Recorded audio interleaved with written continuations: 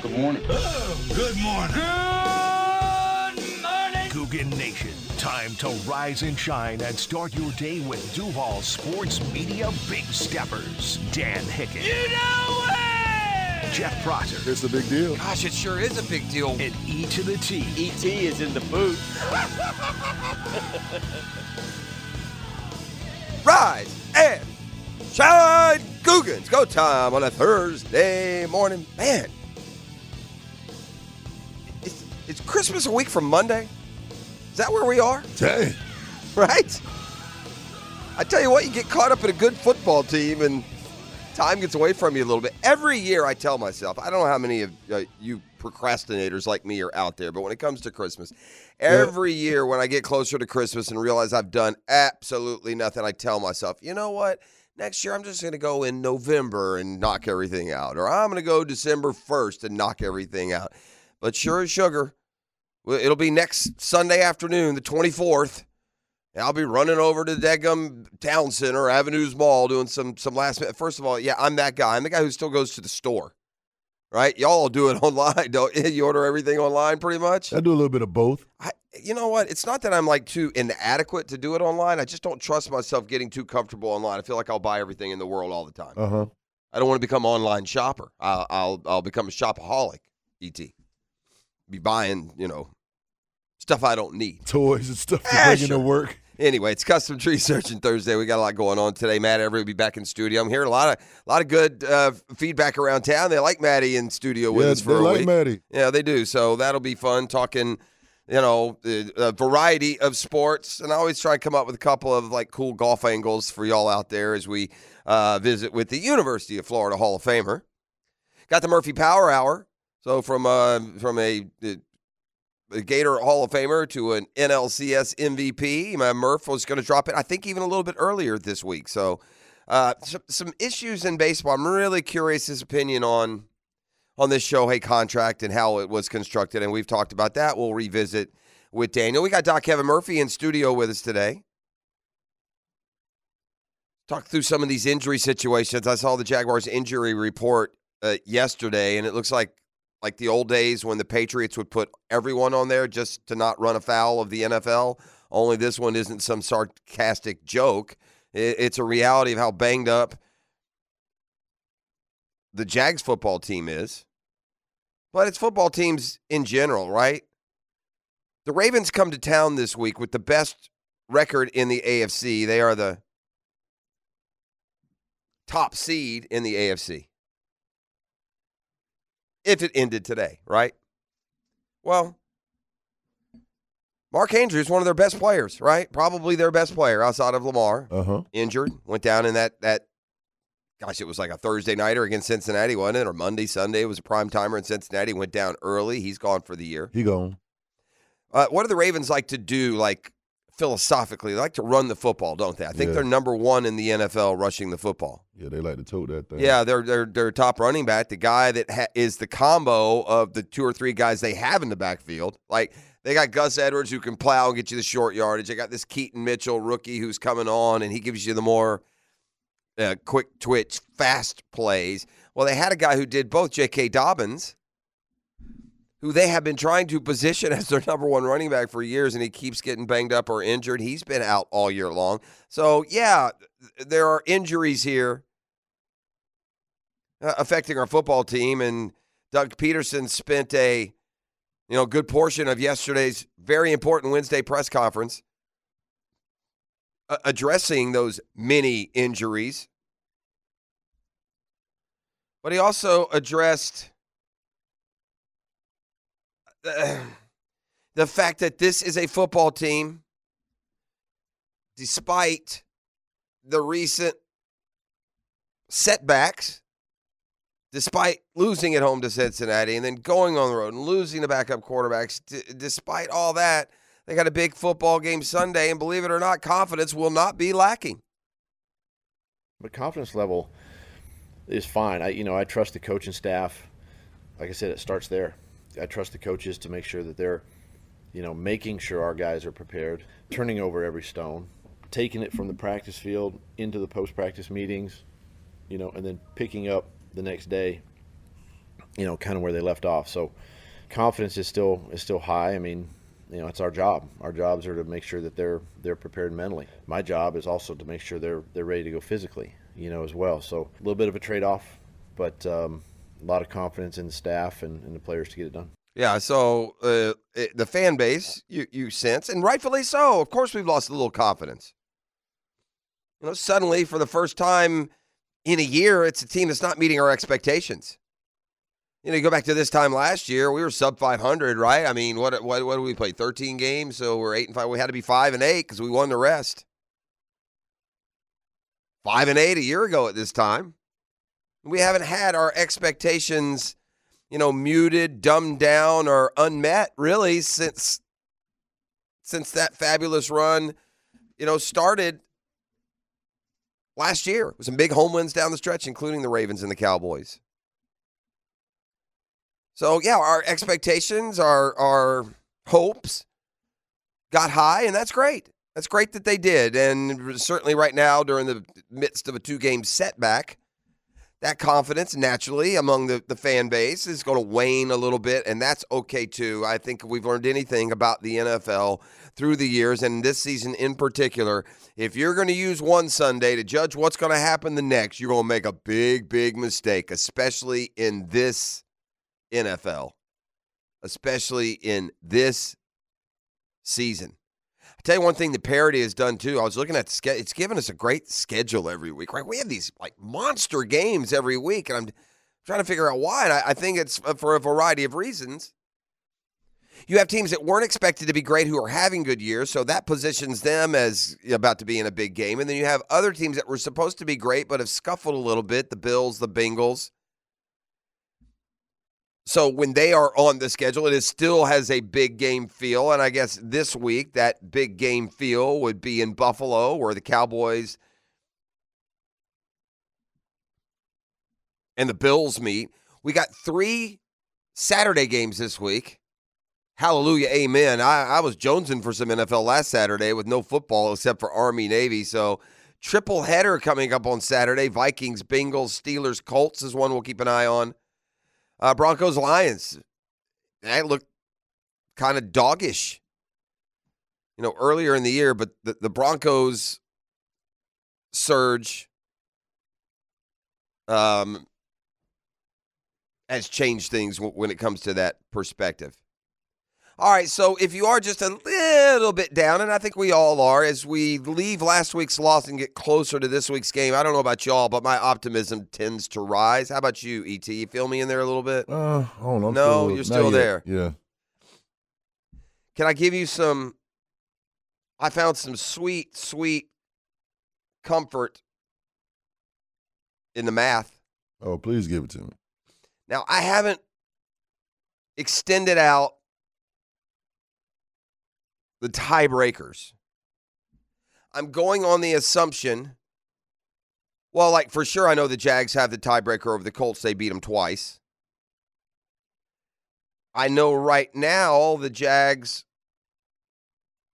have the tiebreaker over the Texans because of division record. Boy, Houston's got a bunch of division games left. They're only 1-2. The Jags have played 5 of their 6, so have the Colts. Texans and Titans have only played 3 division games, so there's going to be some round-robining going on between those teams, and the Jags still have a trip to Tennessee. But work with me here. The tiebreaker against both the Colts and the Texans belongs to the Jaguars. You hear me? Okay. Jags are 8-5. Mm-hmm. To lose the division, the Colts or the Texans tying the Jags not going to be enough. They're going to have to move ahead of the Jaguars to do that, right? We got a 1-game lead. So am I missing something here? No. If the Jags go 2-2 in the last 4, they don't have to rattle them all off. They could lose to Baltimore and still lose to Tampa or Tennessee or Carolina, God forbid. If they just go 2-2 in the last 4, that'd get them to 10-7. That would mean that the Colts or the Texans going to have to go 4-0 to pass the Jags and win the division. Yeah, that ain't happening. Right? Doesn't that sound a lot? When you sit here, the lead's down to 1. We could lose this week. They win. We could be tied at the end of this week. It's easy to look at it that way, but as the owner of the tiebreaker, especially if one of those wins comes against the Titans, then it is over. We can't be caught on the division tiebreaker. and that'll be all she wrote. So while it feels, and indeed the gap has been narrowed these past couple of weeks, although shout out to the feebleness of our division rivals this past Sunday.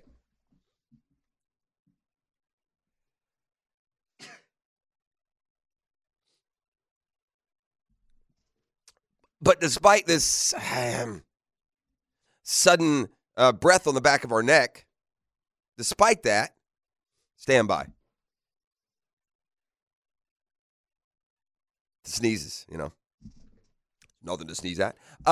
Despite this suddenly just a little too close for comfort, here's some mathematical comfort for you. The reality is that as long as the Jaguars just go 2-2, and I'll remind you that after the Baltimore game, which is certainly the cream of the crop in the AFC, the other three somewhat dog-like and flea-like with the Bucs, the Panthers, certifiably the worst team in the league, a home game for the Jags, and then, of course, the season ender at the Titans. Now, that being said, I would remind you that just 1 year ago, up in Nashville, Tennessee, they were saying the same thing about their football team, the Titans. Remember the Titans were 8-3 and we were 4-0? We were literally 4 games back with 5 to play. They lost them all, and we won them all. So not taking anything for granted per se, but just from like the overall feel of where we are, maybe that puts us in a little bit better spot. Perhaps we won't dive just right off of the Wells Fargo building if we happen to lose Sunday night.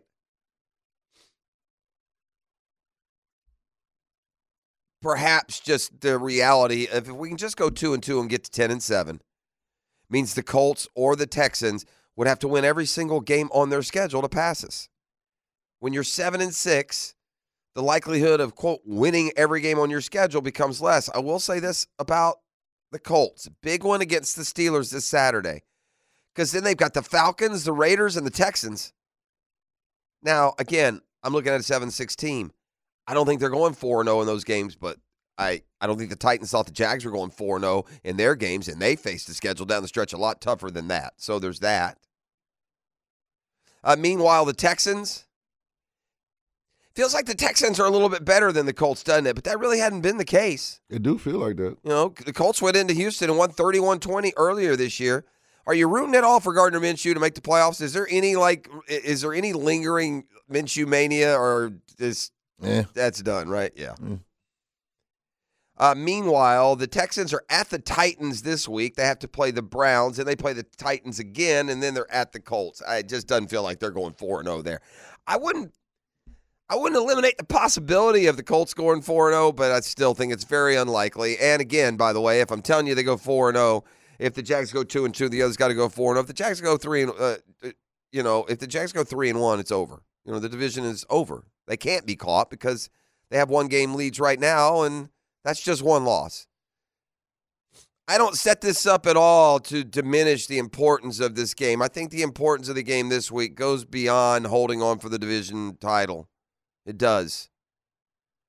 There are layers to why this game is so important, and we will peel some of those back when we return on the other side. We have lots of fun in store for you here. What did I tell you about Draymond yesterday, huh? Man. What did I tell you they would do, what they should do, what they'll do? I said 20 games, didn't I? You said 20. 20. And everyone looked at me like, they don't do 20 in the NBA. 20 may not be enough. They rightly have set this out of control, irritant to the showers. Draymond, play well with others or don't play, bro. Your act has grown super old. Tired of you running and diving on people's backs and choking them out. Tired of you because goodness knows why. Tired of you turning around and slugging a guy on the court. Go home, sit down, and stay there. And so technically, theoretically, it is an indefinite suspension. I don't know what that means. I will count indefinite as a win in the prediction for 20 games. I felt the NBA was going to come down hard, and they should. This guy's going to hurt someone, E. I mean, Nurkic, for real, had it right. That brother needs some help. And you're out of control, boss. What Draymond needs, ET, to be honest with you at this point, he needs his ass beat is what he needs. He needs one of these jokers to hop up off the ground and hit that guy right here between the eye sockets, and then let's see what happens. But no one ever pushes back on this guy. I don't get it. There's a lot of big, strong, tough, mean guys in the NBA. Why they sit and let this guy go through his shenanigans, I don't understand. He's the only bully in the league, man. Yeah, I guess. It used to be a bully-full league, Yeah, man. every team now had they're that all guy. soft, aren't they? Until it's time to pretend like you're tough, like Giannis and the Bucks did last Yeah, night. I saw that too. Weak sauce, Giannis. Weak sauce, Milwaukee. 64 points is impressive.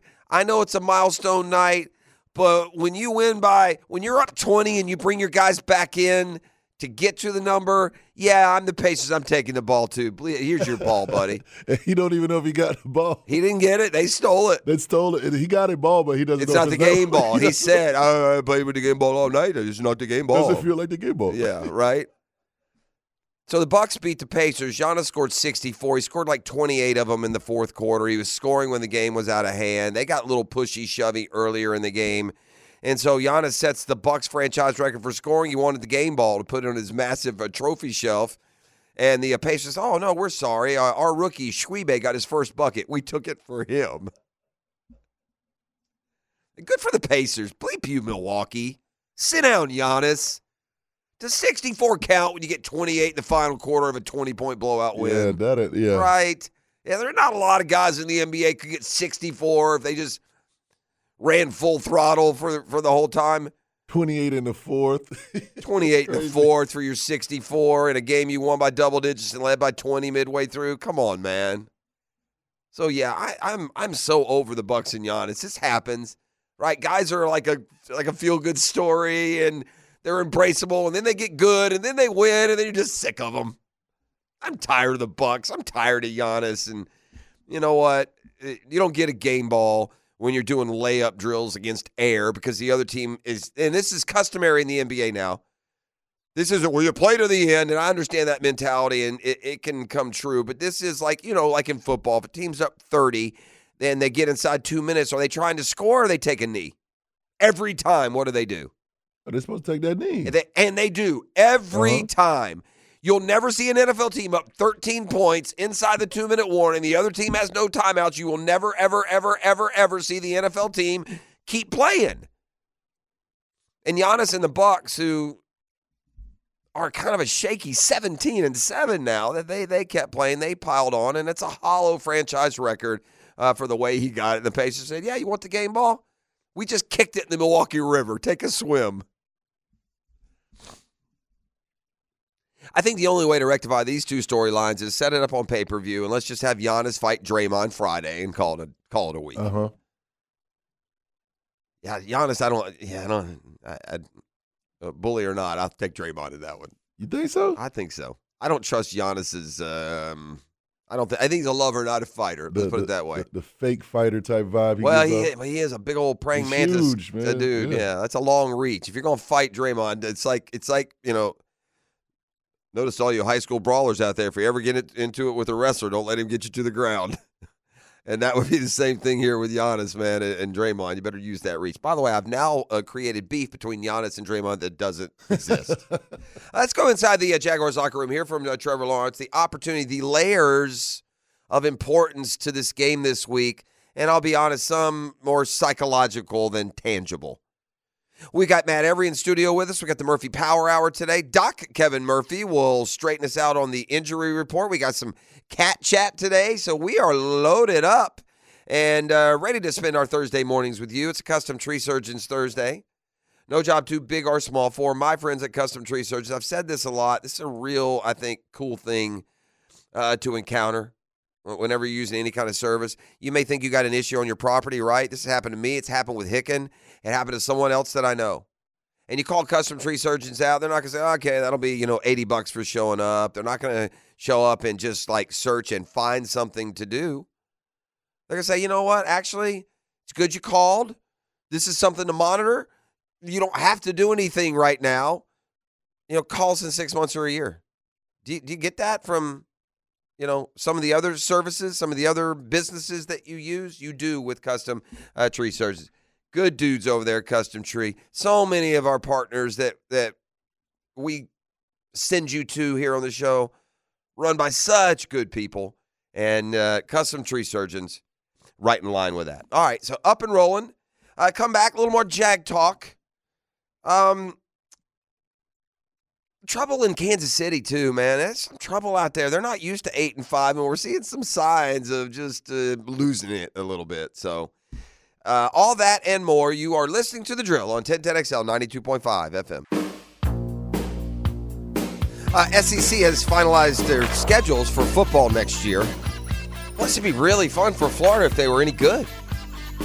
But I tell you what's happened the last couple of years. In particular, the Gators have been okay there at kind of the midway point, and then the season has gone south after the Georgia game. I mean, not entirely. They're losing early season games to Kentucky twice in a row, among others. This is, once again, Hicken kind of started down the lane that you hear all this bluster about what a difficult schedule Florida has this year. When you really look at it, if you're any good, it's not unmanageable. But here is where it stands. They will start August 31st against the Canes. Home game against Miami, and then Samford, and then Texas A&M. So 3 straight at home. Texas A&M as obviously as a coaching change. It's a big game for Miami and Florida, kind of a measuring stick game, right? They're each going into year 3 with coaches who haven't, exactly turned the college football world on its ear. But you got those 3, and then you're at Mississippi State, then you're off, and then you're home against UCF. Yeah, overall, and we're going to get there, the schedule is difficult. It's different. Used to play in Tennessee in, mid to early September at the latest. That changes. But after the first 3 at home, Miami, Samford, Texas A&M, you go to Mississippi State, then you got a bye week, and then you're home against UCF. Then you're at Tennessee, and you're home against Kentucky. You should be 5-2, 6-1 if you're improving. And goodness knows if that's going to be the case. Now it gets tough late. How about this for a home stretch? You ready for this one, E? You better be 6-1. And that one in Miami. You need to settle down in there. Okay? Had about enough of that. Here are the last 5 for the Gators. November 2nd, the Dogs. Oof. November 9th, at Texas. Mm. November 16th, LSU at home. Oh, November 23rd, Ole Miss comes to Gainesville. And then November 30th, at the Knolls. Georgia, Texas, LSU, Ole Miss, FSU, the 5 to finish. What does Billy Napier do between now and the end of October to get his football program right? Or it will be a short tenure as the Gators head coach. I think 6-6 gets you a ticket out of town. I do. And I think it is a fair FAIR and FARE is in bus fare. It is a fair conclusion after 3 years if you're due to sub 500 in a place that, well, it's just not happened like that. Ever. Ever. So he has to win those first Bro, 6 games. yeah. Oof. I mean, they've dumbed it down so much, ET, that you don't even realize that Florida has a losing record in 3 straight years, man. One of those isn't his. They've made no progress. They were the same bleeping team in the last game of year 2 as they were in the first game of year 1. Same issues cropping up. Same shortfalls. Now the recruiting class is going to suffer, and you're darn well right it should. And if you are a recruit out there and you're considering where to play your next 4 years, or the way they go today, your next year before you transfer for more money, I mean, I don't know how you could begrudge a kid who's had Florida on his list all year and then watch the Gators get off to a decent enough start, and then you watch them fall apart. Well, hold on. Why wouldn't I go to Alabama or LSU or FSU or Georgia or Tennessee for that matter? Why wouldn't I go to Ole Miss? Why wouldn't I go to Colorado or USC or Michigan? Why wouldn't I go to Notre Dame or, I don't know, anybody who's worth a flip in football and is going 5-7? Why would I go to a team that can't go 500 and make a bowl game? Here's another thing, too. If you don't make a bowl game, you know what your only real advantage is? Get ahead of the portal game. Let's check in on the University of Florida portal activity at this point. Yeah, that sums it up. Dead silence. Dead quiet. Crickets chirping inside the big portal advancements. I saw you FSU's now being rumored with that Cameron Ward from Washington State. Great, great, really good quarterback, right? And you can until you get your homegrown guy, get ahead of the game. I don't care about due diligence anymore, Billy. Your due diligence has driven us into the ground. Go get the best players, and we'll deal with whatever their diligence is. Florida does have one advantage. And, last year, I think that Graham Mertz did enough this year that when next season starts, he'll get a little bit more respect as to where he stands in the SEC rankings. He should. They ranked that kid last in the SEC when it came to quarterback rankings, and that was proven way incorrect. Graham Mertz was really, really good for Florida this year. In some ways, you could argue that Graham Mertz saved the season, and even though they've got a hot shot quarterback recruit coming in DJ Lagway, Mertz's decision to come back was a big one. I think the biggest thing is that I put it in my post. There's so much more left on the table that not only the players and staff and everybody in that building wants, but Gator Nation wants as well. So we're going to work like crazy this year to ensure that. Frustration can be a good thing sometimes. Well, at least if you ask Trevor Lawrence. His football team has lost 2 in a row. The fans are getting fidgety. They're down to 8-5. And sure, there is some frustration, but is that necessarily bad? Yeah, we're frustrated, but it's a good frustration. It's something that we should be, after you're not playing well. And after all that, still having a chance to win the game. I think it just shows that if we can clean up some of these mistakes and just play more efficiently, we're going to be a hard team to stop. But we've been shooting ourselves in the foot too much. And that has manifested itself in some miscommunications. He talked about that yesterday. Talked about got to keep emotions in check when mistakes are made during the game. Something we didn't see, right, with Patrick Mahomes and the Chiefs this weekend. Says his ankle feels good. This guy's Mr. Elastic. The Plastic Man should be his superhero name because this dude just gets bent around like a pretzel sometimes and, seems to find a way to make it back out onto the field. So much for that. Doesn't love the game enough narrative. They tried to stoke up around draft time. Hey, you heard Doug Peterson mention the C word, confidence, right? And certainly it seems like this is a football team that's rallying down there this week for their big primetime opportunity, and they are a lot more confident than the fans and even the media seem to be. Yeah, I have a lot of confidence. In those guys in our offense and bouncing back this week. There was a lot of things that we didn't do well out there, really, in all aspects of the game. So, and the good thing is what I've learned through playing for a while now is the tape is usually never as good or as bad as you think. So you watch it and it is what it is. There's corrections. Obviously, there's things that we did in the game that are uncharacteristic and mistakes, all the way around that we can't make. But it is what it is, and you got to correct them and move on. All right, more from the Jaguars quarterback. He knows the challenge that they have this week. The Ravens' defense is number 2 in total defense. They're number 2 in scoring defense. They're playing lights out right now. They have emerged with just 4 games to go as the top seed in the AFC. You better bet that that's on Baltimore's radar. Trevor said he made mistakes against the Browns he won't typically make, but they have time to correct their issues as they go down the stretch. And meanwhile, there is one really, until you get to the playoffs, there's one last shot to go before the nation and not throw up all over yourself, right? I mean, we were terrible against the Bengals. It was a huge upset. We were featured nationally. It wasn't primetime. We were featured nationally in both the 49ers and the Chiefs game. And all 3 of those home games, we went belly up. Here's hoping that another primetime opportunity doesn't slip past them. Yeah, it's exciting, but like I said, for the Monday night game, it's just another game. For us, nothing changes. We just play a little bit later Sunday night. So we can't make it more than it is. Obviously, it's a great opportunity for us to take advantage of and to play well in front of a bigger audience and crowd and all that. And it's going to be a night game, and it's going to be the only game on Sunday night. So, that's exciting for us. All right. So there are the thoughts of the Jaguars quarterback as, I'm starting to flip a little bit.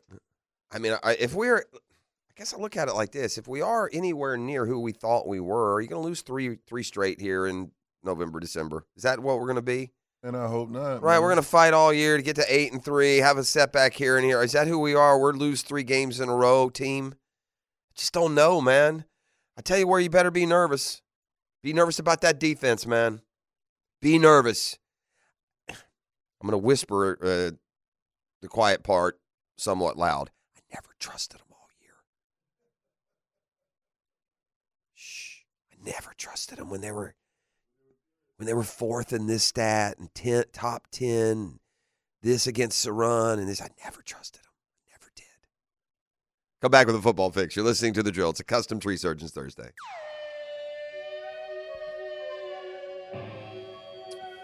All right, welcome back this morning on a Custom Tree Surgeons Thursday from the text line designed by Lifetime Enclosures. I get this question today. I will then follow up with my answer. It's old school here, man. Take me back to high school. Police. Can I get do you have the release year on that? What's that, like 83? No, I don't have it. I can find it. Here is the text, though. Are Gator fans pulling for FSU or Georgia? My response, no. That sums it up. Yeah, that'd be a no. Not pulling for FSU or Georgia. Not that the game is not going to be a fun one to watch, but no, I will not find myself at any point rooting for either team to beat the other. If there were a way for each team to end with total sadness and despair, I would choose that option. Unfortunately, in this case, that option doesn't exist. I then added a story. I told a little yarn. You know, people would love to have the opportunity to do what we do. Our jobs are really fun, right? And I get that, man. Right. I've always tried to keep that in perspective through what even we call in our business some grinds, right? Busy times and holidays missed. There's been a lot of sacrifice through the years to do this kind of job as well, Yep. right? But that doesn't mean there aren't times where it's like, ugh. Back in 1998, Dan and I were working together in TV. I was working at First Coast News, and Florida with Spurrier was a title contender most years. We did a lot of traveling back then. We would travel for big games. Like if FSU played at North Carolina, I would go to the game. We would do reports, and so Florida, Tennessee was a huge rivalry in the 90s, and so we would go to Knoxville almost every year for the Florida Tennessee game. Driving? We flew a couple times. We drove a couple times. Me and my boy Mike Kaminsky. Shout out Gunner back in the day. So in 1998, Florida had a really good team. 1998, Florida played in Knoxville. Tennessee had a good team. Florida lost in overtime. They lost on a kick in overtime. The only time I've ever been in a game in my life in all the different arenas and venues where I felt at least just for 1 second my safety could be in jeopardy. In Knoxville? Yeah, because I was on the field and they kicked the game-winning field goal. They rushed it big time, buddy. Yeah. I mean, just right through. And we're kind of the media's like on the sidelines, and they're just coming like somebody threw a bottle of whiskey at midfield. It's free. Come on, y'all. But everything was fine. So anyway, then you fast forward, right? So that's Florida's only loss. They're still in contention for their goals of the year. They end the season in Tallahassee. Florida's 9-1. Winky has gotten hurt. It's Marcus Outson is the quarterback. I remember him. And sure as sugar, Florida went to tally and lost that. They gave that game away. I've been big money. Gerard Warren fell on a fumble in the end zone. It squirted out. And they didn't get it. So many missed opportunities. So point being, Florida really was, and listen, the better team wins. This isn't, sour grapes 25 years later. But Florida really was better than both Tennessee and FSU that year. I mean, Florida very well should have played for the Natty themselves.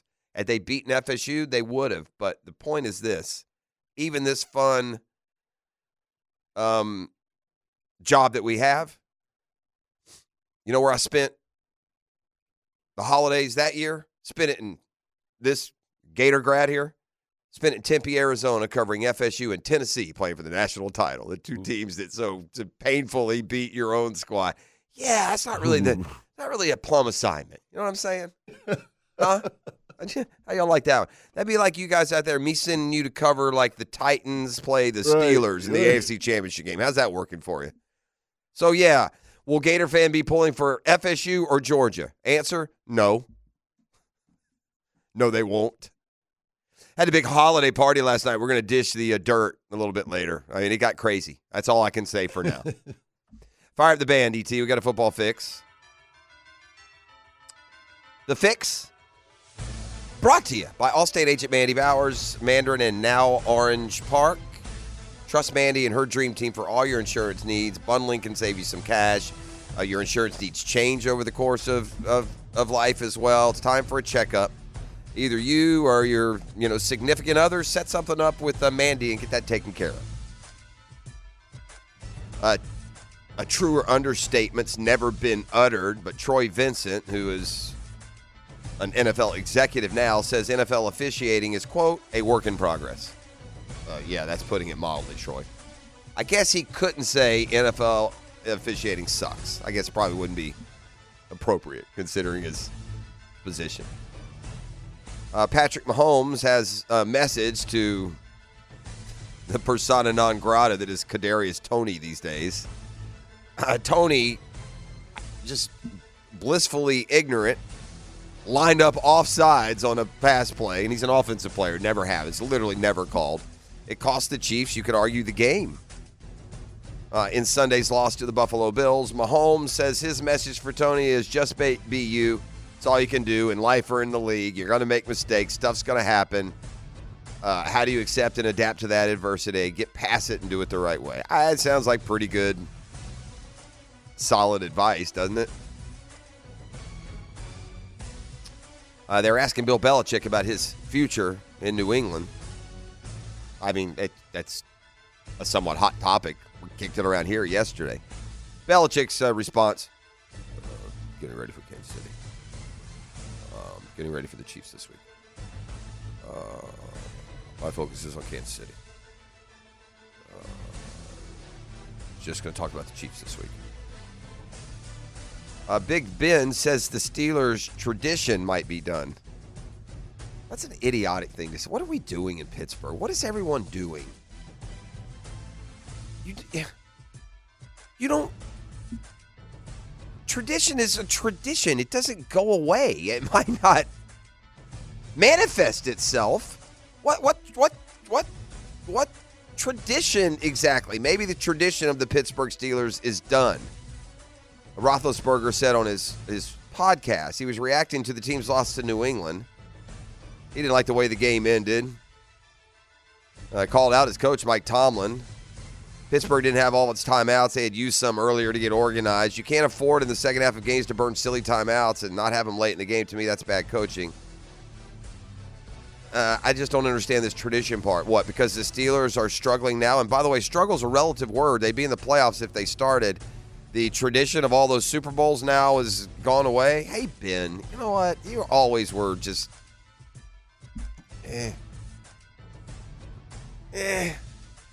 I don't know, Ben. Let's send a quarterback to some resort bathroom, see if we can start another tradition. You know what I'm saying, my man? Enjoy your podcast. You're right. The traditions of the behavior of guys like you and Antonio Brown, you're right. Tradition's gone. Local women happy about that, probably. Just saying. You know. Thursday Night Football tonight, not what it was supposed to be. Chargers are completely fallen apart. They're 5-8. They play at the Raiders. Chargers won't have Keenan Allen tonight either. He's been ruled out. The Steelers will have TJ Watt when they go play Indianapolis this weekend. Again, Saturday triple header includes the Colts, who are giving chase to the Jags, hosting the Steelers, and Watt will be able to play. Meanwhile, the Bengals' Jamar Chase says he's 100% playing Saturday. He is bothered by a bum ankle. And that is a football fix. It is brought to you by Allstate agent Mandy Bowers in Mandarin and now Orange Park. We continue on with our number 2 of the program. It's Custom Tree Surgeons Thursday. Matt Every joins us to fill in with the fun and frivolity. Doc Kevin Murphy coming up in the 7 o'clock hour. We got Cat Chat and the Murphy Power Hour both on the plate today as well. So thankfully, you're up and at 'em with us. We'll try and get you through this Thursday morning. You're listening to The Drill on 1010XL 92.5 FM. Welcome back. Matt Every gazing at me from across. Well, I got? was driving in and I was listening, and you were hammering Giannis over this, and he's being a big baby. Yes, for sure. But it is kind of a big deal what he did. The most points ever with under 30 shots. Yeah. You see that? I also saw this. I saw his team up, 18. No, I get that. Scored 28 in the fourth, bro. It's hollow. You didn't do squat. You know how many NBA players could score 64 if they just shot every time? Although your point is he shot less than 30. Yeah, that's impressive. But I'm with you. He's an MVP and a champion. I'm not impressed. I know what he is. Those records shouldn't matter to him. Well, they were hard fouling at the end of the game, though. They should. Yeah. Should hard foul him. Why are they in the game, dude? That's just not how it works in the look NBA. Look at this. Oh, he chased him into again, you're chasing him into the hall to get your ball. What are you doing, dude? If y'all missed it, last night Giannis went crazy. He had 64 points, Bucks record. And then usually when you do something like that, these dudes like to take the game ball. Mm-hmm. And so Giannis went to get the game ball, and the Pacers had stolen it and taken off with it because they didn't like him.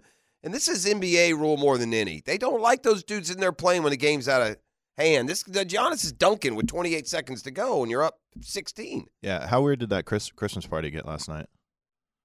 It got a little crazy. Yeah, who was the MVP? I'm gonna guess Frangie. You call Frangie for MVP? Mm-hmm. Did he shut it down? I didn't shut it down, as you might imagine. It's having to get up as early, but I stayed a little later than I wanted. It was cool. It was at that place in San Marco, the indoor golf place. Yeah. How was that? Four score. It was fun. I'm not a simulator guy. I haven't played on a ton of them. In fact, I was going to ask you, and since you brought it up, I'll go ahead and ask you. Where do you? I'm not crazy about. Do you have one? No. But I'm not. Do some pros have them? Quite a bit. And they're probably even more fine-tuned, the version that PGA Pro has versus... Maybe. I think most guys, when they have simulators, they're not really it doesn't matter a ton how accurate they are. They're getting the read from their TrackMan setup behind the spin and that kind of stuff that we don't pay. We just look at how angles. Yeah. We just look at how far it went. I will have you know, though, that you're looking at a golfer who did birdie number 5 at St. Andrews last night. Just so you know. Wow. Yeah. Okay. And that includes putting on that nonsense, which is a little bit harder. So can't you I finished birdie par. That's what I did. Birdie par, 6 and 5, 5 and 6, 6 and 7, whatever. Can't you set those things to where it's like 10-foot gimmies? We did 6-foot gimmies. 6 foot. Yeah. I just don't know. I mean, it's just I can't imagine it's super accurate. I just don't know how you're hitting a ball into a screen and it's going to mimic at all what you would do if you were on the golf course. Chip shots and because a chip shot, you know what you're not doing? You're not digging that edge an inch behind it and going nowhere. It's going somewhere for you. But no, it was fun. It was cool. We had a good time. We had a good turnout and got a little crazy, but sworn to secrecy on that. Does Katchak get an invite to that? Goodness, no. No? Okay. Yeah. Are you kind of disappointed I that was you gonna, didn't get if the you invite? did, I was going to be disappointed. You weren't coming. So I would have come. No, you wouldn't. Yeah, I would have. No, you wouldn't. Where were you yesterday afternoon? 6 o'clock. But weren't you at I was TPC? working out. I was working. Oh, you're out already 6 done with your o'clock. 6 hour golf extravaganza. And then I went to work out. When they get you to go play these things, do they pay you to do that stuff? No. You just do it out of the goodness of your heart. Always. Attaboy. Mm-hmm. I like to hear that. Mm-hmm. I am going to unveil early. I've saved this for you. Okay. All right. By the way, you're getting rave reviews all around town. Congratulations. Am I really? Yeah, they love Matty. For sure. Yeah, they do. Yeah. I love that. Everyone at the station, you would have been a star of the 1010XL Christmas party for a couple of reasons. I would have come in a heartbeat, dude. You would have been welcome, I'm sure. Although I don't know. I didn't run it past management. But anyway, you would have been a star in a couple of things. Not only does Gookin at large out in Jacksonville proper love him some Matt Every, but the station also abuzz with your performances this week. Jeez. So they're just coming up all the other shows. I really enjoy Matt on the show. Really pretty average. So that was good. Honest. So that was good. And then there's also this. You could have put on just some sort of shot making clinic on the simulators. Oh, I'll say this. There's no way I would have hit a shot at that party. You just would have. I just to wouldn't protect your reputation. I just wouldn't. I'm not going there for that. It was fun, and you know what I did? I realized after, and Mrs. P kind of told me, I kind of went Herman. I went over to the far bay with 4 or 5 guys. I didn't mill about and mingle. I just kept ordering, blonde ales and hitting golf shots. Yeah, that's what I call a party, baby. That's my kind of party. But I do have on my Christmas list. So, Eve, you're still wondering what you're going to get me. I got a spare room. The kids are gone. I think I'd like to put a golf simulator in. So, yeah, if you just go ahead and work that out for me. Have you ever been to the PGA show in Orlando? No. It's in February. You No. should go I this heard year. it's super cool. Well, I mean, if you're geeked out on golf, it's about as good as it gets. And you talk about you joke about it, but you'd be surprised. There's if you don't get the flashy right, high end. there's probably like 20 different simulators Yeah. right now, man. And then and there's also these, even if you don't have a simulator, you could put a net in that room. Yeah. And just get swings. Yeah. Yeah. Mm-hmm. Well, maybe one day my golf game will inspire me enough to make those steps. Yeah, I never. It's went. like Kat wants me to get a putting green, and I mean, In the room? No, in my In the yard. backyard. He did the whole, and it looks cool. It's cool, but here's my problem with that. And again, I say this with all due humility. I'm not putting myself on some level. But putting's the only thing I can do. I don't want to waste time putting in the back. I don't need that. I had one of those the house before I'm in now, and Did you put it in yourself? yeah, and it. Over time, if you don't keep up with those things, they'll start running like concrete, man. Yeah. Like, they're too fast. Yeah, They get because too of the fast. rain and the sun. Rain, wind. Yeah, It And- basically becomes like a putt-putt Mhm. runway. Remember when Yeah. you used to play putt-putt, how fast those Yep. things were? Mhm. You just breathe on the daggone ball and it goes. All right, I saved the pest of the day until now. Okay.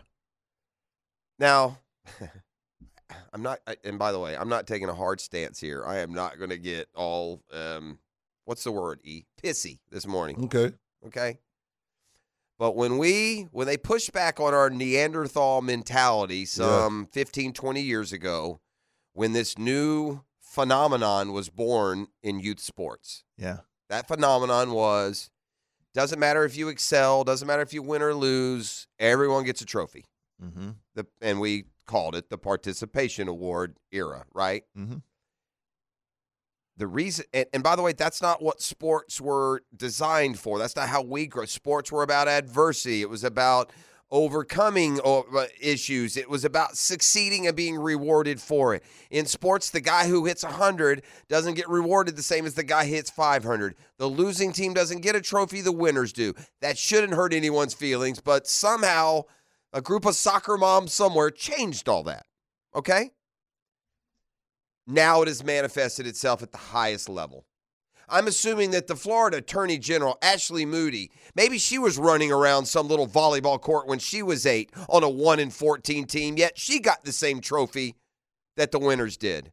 This garbage of the state of Florida and the Florida Attorney General trying to sue and legislate the college football playoff for, and I'll use her word, quote, this injustice, makes me fear for our state and what we are actually doing in the pursuit of law and order. Because if this is the biggest injustice on your plate in the state of Florida, then things are great, man. There's no injustice either. It's so gross. It's so whiny. It's E.T., she's in the system in there. I heard Gibby use her on one of his updates yesterday. And by the way, I'm not even going to turn this partisan. But Ashley, go ahead and turn in that Gator diploma you got from the University of Florida, right? When you're going to put on your Knoll helmet and march on Washington, spear in hand, then, the Gator Nation no longer considers you. Yeah, you're out. And again, I am on FSU's side. I am. I feel for them. The two things can be true. The teams that are in should be in, and FSU got screwed. Those are all true. I think FSU deserved the shot with their defense. I'm not going away down that line again. But for the state, again, whether forget the partisan side. This nonsense in this country right now that everything is fair all the time, it sets an unrealistic standard. You finding her in there at all or no, E.T.? Well, anyway, she just went on. And I'm a Gator, but I'm also the Attorney General of Florida. And when a justice like this, we're coming after the college football committee, playoff committee with a message. Hey, Ash, let me give you my response from the college football committee. By the way, they go to 12 next year, so knock them out, hun.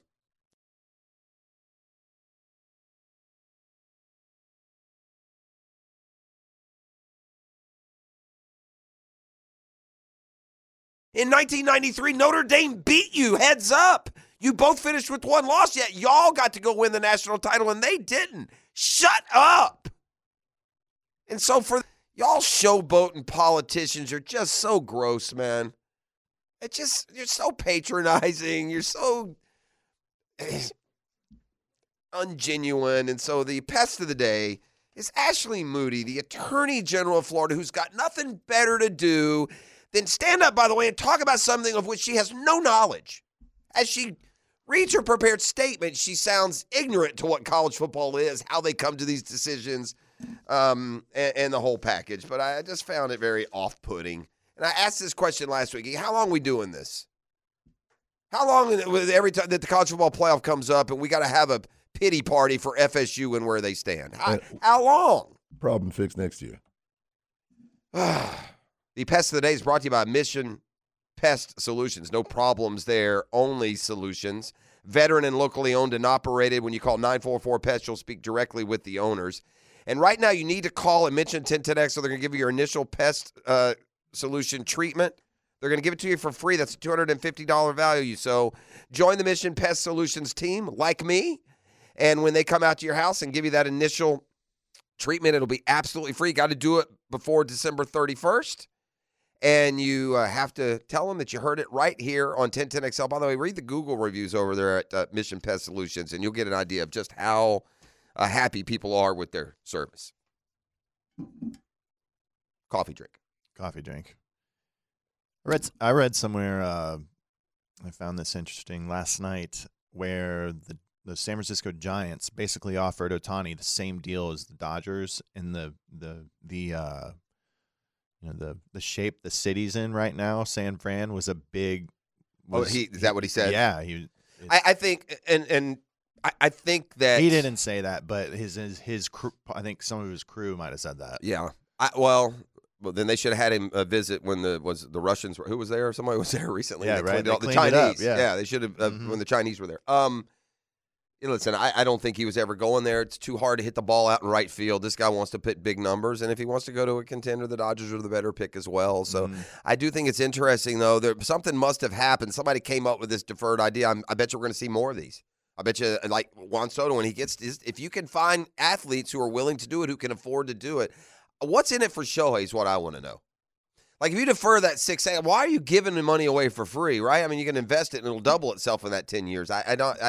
I'm not quite understanding what's in it for Shohei. And Does he not have to pay taxes on the deferred money? That I don't know either. Well, if that was the case, then that could be a big. At least right now, not away. I can't imagine you get paid that money now, tomorrow, in 10 years, and not have to pay the taxes on it. I hear you. So I'm not an accountant, but yeah, no, I know. I'm just looking for ways where this would benefit him, because it doesn't make a ton of sense. Maybe Daniel Murphy later can. I'm curious too, just Murph's overall opinion on on that structure, in and of itself. And listen, the agents that play, we're all playing the game, man. Always trying to get ahead, always trying to find some new angle, and maybe this is one of those. All right, one thing I have done in the last 24 hours is I found some comfort in the math I'd like to share with you. Okay. And to Jaguar Nation today. And y'all may have already found this comfort, and you may be aware of what I'm about to say. But bottom line, because of the way the season has gone to this point, the Jags are 4-1 in the division with just one game to go. They own tiebreakers over both Indianapolis and Houston. I mean, they're like 95% to own all the tiebreakers when the season ends, right? So then I started thinking, okay, if they own the tiebreakers, that means this, right? If the Jags finish with the same record as the Texans or the Colts, they're going to win the division. They have a one-game lead. So if the Jags go 2-2 in their 4 games, Baltimore, Tampa, Carolina, Tennessee, if they go 2-2, that means either the Texans or the Colts would have to go 4-0 in their last 4 to win the division. Right. That's comforting. That's a little comforting, right? But 2-2, we got Baltimore left, Tennessee, Tampa, and Carolina at home. Yeah, 2 at home, 2 on the road. Right. It should be all right. Right. You should be. I mean, you should. We can find 2 in there.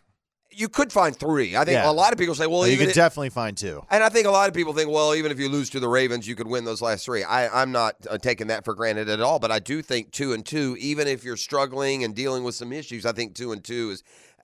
And I'm also getting, and this always happens to me. Yeah, if you don't think Tennessee wants to step in and ruin the party last game of the year, We can't. They're not going to overlook. Well, I that, would but- say this. Last year at this same time, there was a certain football team in Nashville where their radio guy could say the same thing I just said. Mm-hmm. The Titans were like 8-4, and the Jags were 4-8, and one lost their last 5, and the other won their last 5. So, certainly taking nothing for granted.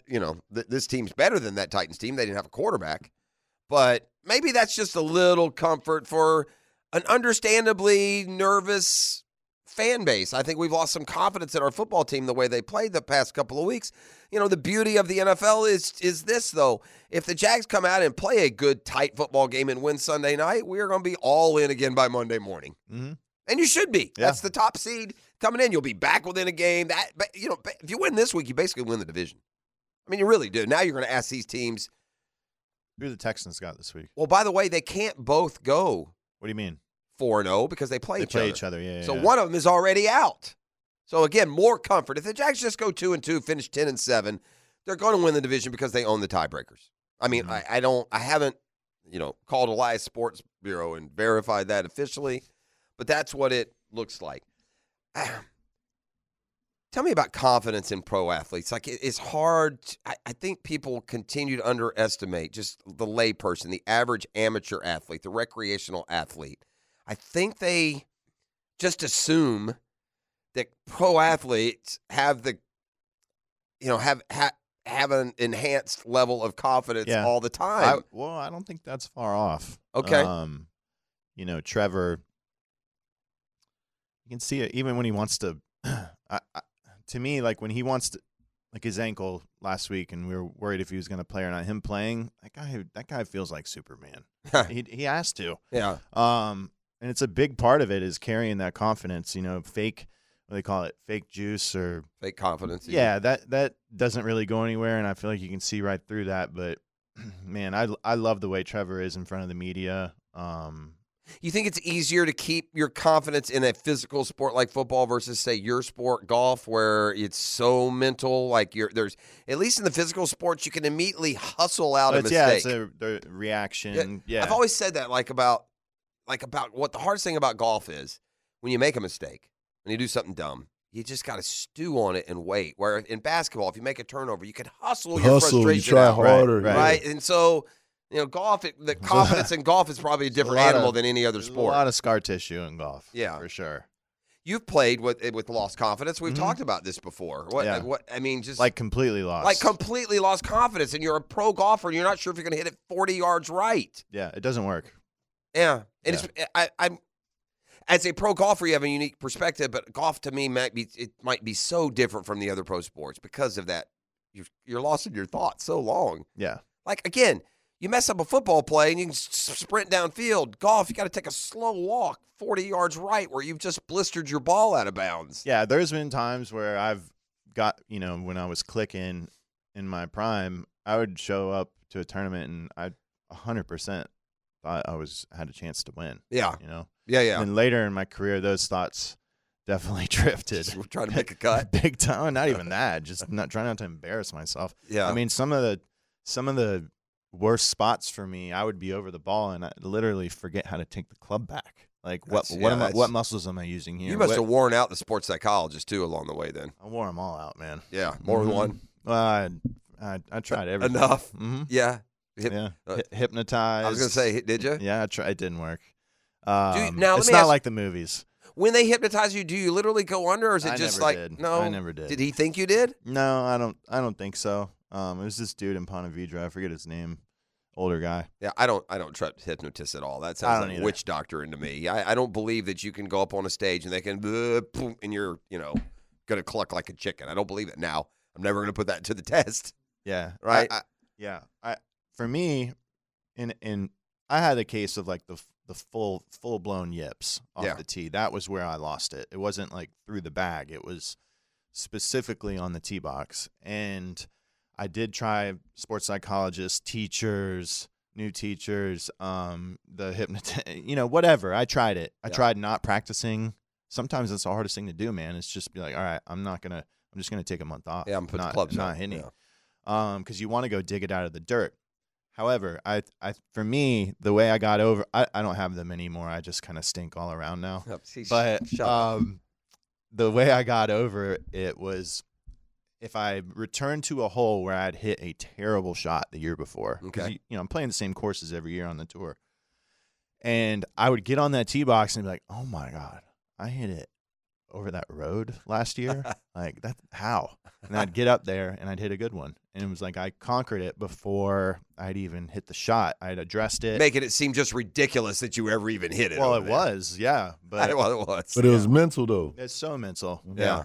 And So I circling back then to like, here's Trevor yesterday on just this issue of confidence, and so and from what you're telling me, a Jag fan can embrace this as genuine and real. It's not, as you said before, like fake confidence. Here's Trevor in the locker room yesterday. Yeah, I have a lot of confidence, in those guys in our offense, and bouncing back this week. There was a lot of things that we didn't do well out there, really, in all aspects of the game. So, and the good thing is, what I've learned through playing for a while now is the tape is usually never as good or as bad as you think. So you watch it, and it is what it is. There's corrections. Obviously, there's things that we did in the game that are uncharacteristic and mistakes, all the way around that we can't make. But it is what it is, and you got to correct them and move on. By the way, Murph is almost here. Daniel Murphy will be in any second.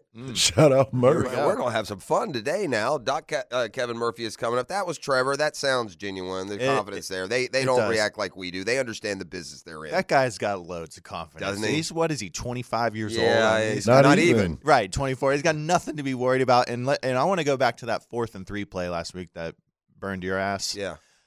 That throw he made there, double covered to Zay Jones. That was right on the. I know it wasn't a long throw, but that was right on the money. Should it have been called? I didn't. It It was right in his gut. yeah. He got speared in the back a yeah, second that's before. Right. Yeah. That's right. It was the interference. Before. That's fair too. Like for those like me that would have punted and gone a little more conservative in that thing, there is the fact that they made the play and it wasn't made, and the refs took it, which would have Trevor makes a lot of plays verified that you aren't should have made. made.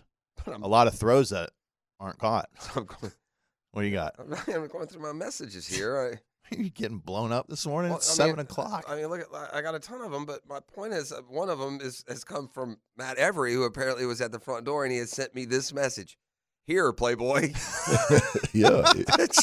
This is the drill. Murphy's probably out there too. We'll go track Playboy, him down. I'm here too, man. Yeah, Playboy's in there now. Don't kid yourself. Yeah, he is. He's right in there wearing Lefave. Yes, All right. he is. This is the drill. It's a custom tree search. We're going to 10-minute drill with triple coverage when we return.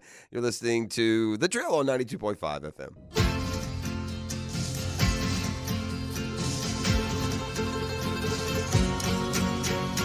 One for each other and all for one. The three brave amigos are we. Brother to brother and everyone. A brave amigo. Yeah, the three amigos. There's also the old hangover, three best friends that anyone could have. We got that going. Oh, yeah. I like to surround myself with greatness. It compensates for my adequacy. University of Florida Hall of Famer Matt Every, NLCS MVP, friend of the program Daniel Murphy. You guys talk amongst yourself like we're in the Friars Club, and I'll just kick back and I don't even, moderate. I'm just kidding. I don't Have know y'all where to met start before? with this. Just Daniel, met. you need to golf with Matty. Yes, It's we're fun. going It's a good to. time. He's real easy and laid back to play with. How you doing, my man? Doing well. You're still carrying the ball around. It always makes me a little nervous that Always you've got gonna something laugh. cooking. Should be Yeah. less nervous if something pops off. Hopefully, I'm prepared. Okay. For all of us in He's some gonna- capacity. You're gonna go with the ball. Is that a thing? Like Yeah, you're so day to day? Okay, so when I played this summer, I went back and played a bit Yeah. of baseball, and I hadn't played for 2 years, and I figured one of the ways that I could catch up with my peers from not touching them was just to touch them like every day, and so And it's that's kind of what I've been doing now. so the reason I get nervous is when I see him continue to carry around, it makes me think, oh, okay, he's going to coming be in back. the Dominican in February, or he's going to be. David found his stone useful against Goliath. You know Yeah, what I so mean? you're going to carry it just in Well, case. just in case. You know, in You case never you know have what's to gonna slay anyone. Where are you at on our Jags? I mean, it's been kind of a rough couple of weeks. I find this topic of confidence interesting. I've talked to athletes and felt myself. We've all had false confidence at times. You try and stay positive, but you hear Doug Peterson, you hear Trevor Lawrence, and there's almost this dismissive, don't worry, we got this kind of feel, and that's possible, right, Daniel? Yeah, I think I like what Trevor Trevor does a good job of I think recognizing some of the things that you do well.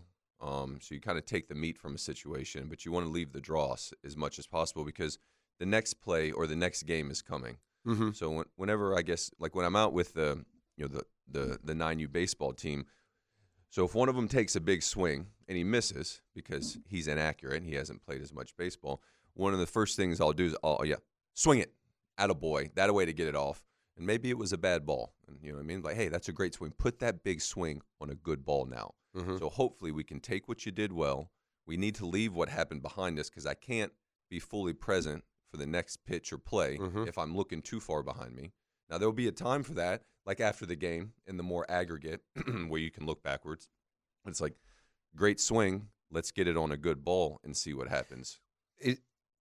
And that's all great in theory. Was there ever a time though where Daniel Murphy's standing at the plate against Josh Hader or someone else like I ain't hitting this guy? Well, yes, but you learn little tricks. Like one is if I'm as focused on my own performance as I am, it's reasonable to think that the pitcher is thinking the same thing. Okay, you've always been good about that. He's thinking mentality. about himself. They get paid too, as much as I'm thinking about myself. That. Yeah, and as well he gets paid, but also at the same time, if he's focused not solely, but a lot more on him than he is on me. I think just to do it. Did you and Matt has told his, and you like me, you're a golfer, you love to play golf, and I think we can kind of understand how a golfer's confidence can be a little different from a team sport and a more cardiovascular sport even, because that confidence can really mess with you, and he said some of his keys.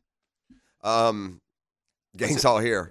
Well, I'd say one of the last big ones is what did you do? Having a dance partner out there in the pitcher's box, like somebody with you, he doesn't know how bad I feel. Yeah, right. Now, you can reasonably look and see you have not been productive over this period of time, but he doesn't know.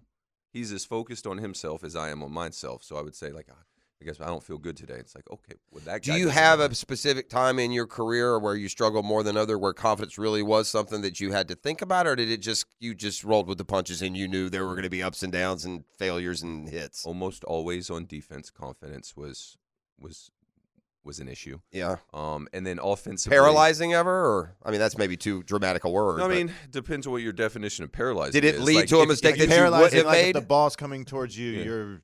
Well, I'm going to miss it. I mean, it's almost the same thing. I could not move.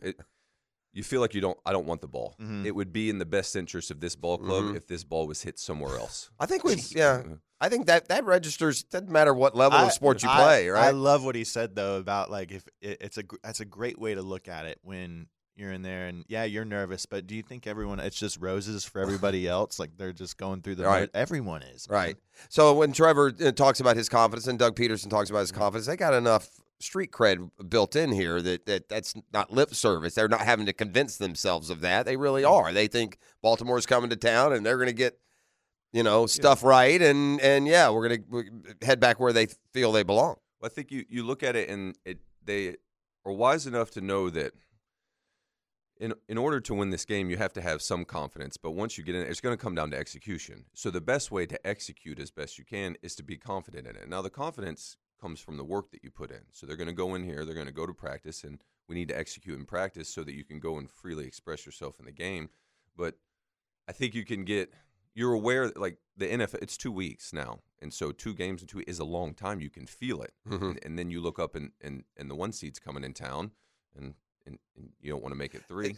I think the NFL, you can fall into this kind of thinking, like outside it from fans and media than you can in others. But it's like in the NFL, it's like, okay, we got a really good team. We're really going to lose 3 in a row. I mean, so things like that make you feel more optimistic. I doubt that they ever take those kinds of mentalities. I'm going to change topics here real quickly for the 10-minute drill. I'm going to ask each a question. Have you ever seen like a fist fight in a PGA Tour locker room? Have things gotten that contentious? Is there one? Is there an irritant? I'm going down I'm going down the Draymond Green wormhole here. Is there a Draymond Green on PGA Tour? Is you know what I'm saying? Probably not. No. So physicality in a golf fight, it's more of a hissy fit. Yeah. Between a couple dudes. I've never. Yeah. You've never seen one of those. No. Yeah. Murph, what's the worst physical base brawl you were around? Same team. You ever get either way? Were you ever involved in a bench clearing? Yeah. It's Multiple? That's a wild ride. Really? Yeah, head on a swivel. I wasn't built for it. No? Not in the slightest. Nope. So when Hunter Strickland hit Bryce Harper out in San Francisco, Hunter had held on to getting taken deep by Bryce for the better part of 2 seasons and plugged him right in the back. And Bryce decided he wanted to go. And Bryce was ready to go. Felt like he was hitting about 400 at this time, and he was our ringer. So I was like, if he's going, you got to go. Somebody's got to go. You gotta go. You know what I mean? Was there so that's a get, and you kind of inferred that you had him within your team a few times. Yeah, you guys have coming together. That's a lot. That's a lot of time to be together. That's understandable. I mean, we use the cliche as like brothers fight, but that's kind of true, isn't it? And like, so an example might be like catchers and pitch calling. So they end up having a conversation with the pitching coach, and you don't have a conversation about pitch calling when things go well. Right, so now it's the pitching coach is asking, why did you call this? And well, the catcher, he takes pride in what he's doing. I've been in the league, and you have a coming together there, and I've seen them get pulled apart. But we as guys, and I think as men, we're able to, we come to the fisticuffs, and then that happens. Forwards we go. Yeah, it's not a bad idea for everyone as they grow up through life to get punched in the face once or twice. Just know what a consequence is. That specific incident when you said Hunter Strickland held on to it for 2 years. Did Bryce like showboat when he homered? I mean, I never understand that. Yeah. Like, that's not what do you want him to do? Strike out on purpose? I mean, what? So it was a huge swing in the postseason when they were playing each other, and I wouldn't say the dismount that Bryce did, the showboating, was any more egregious than the situation called for. Okay, like in the postseason, well, as there are less games on the TV, you get to express yourself a bit more. The only show in town, yeah, and so he put one in the bay. And he shouldn't have thrown it there. That's what I think. How is that guy, Bryce Harper? He's good. He's a good dude. Who is a really good dude. Who was like the persona non grata? Was there a player like unilaterally that you didn't, your team didn't like, or the teams didn't like all the way across, like Dylan Brooks? Yeah, like right, or in some case Draymond. Although there are those in the league that appreciate Draymond. At this stage, he's he's a sideshow to me. There were guys that you really dislike competing against, almost loathe them, but their teammates love them. Okay, and so like, did you have anybody like that you played against them and you weren't fond of them and you got a totally different perspective? John Lackey. He really bothered me, and I think I probably bothered him a lot too. And then when you were teammates, he was fine. He was kind of an odd dude. We didn't play together. But then in Chicago when I was there, he came back and he had played there the year before. Okay, and I was like, I didn't like you very much. So I didn't like you either. What do you know why? He's really competitive. Yeah, he was kind of. He's a pitcher and he's on defense, but he didn't conduct himself that way. Okay, he was always kind of attacking. Yeah. Like, well, I have the bigger weapon. Stop charging me right now. Gotcha. And he would talk to the umpire. If you get him and Johnny Lester today together, it'd be quite a production that they would lean on the umpire.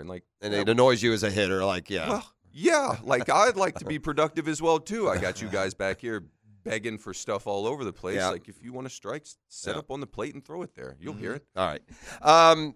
Daniel Murphy, Matt Every in with us here this morning. Doc Murphy is going to join us next. Let's attack the injury situation and the curious case of Trevor Lawrence's elasticity, perhaps. We have a prize pack to give. It's real simple. I'm not going to give you a caller number. Come, courteous, and ET will hook you up. And we'll be back with more. We'll talk injuries with Doc. We still have Cat Chat coming up today and a lot more. It is a Custom Tree Surgeons Thursday on The Drill.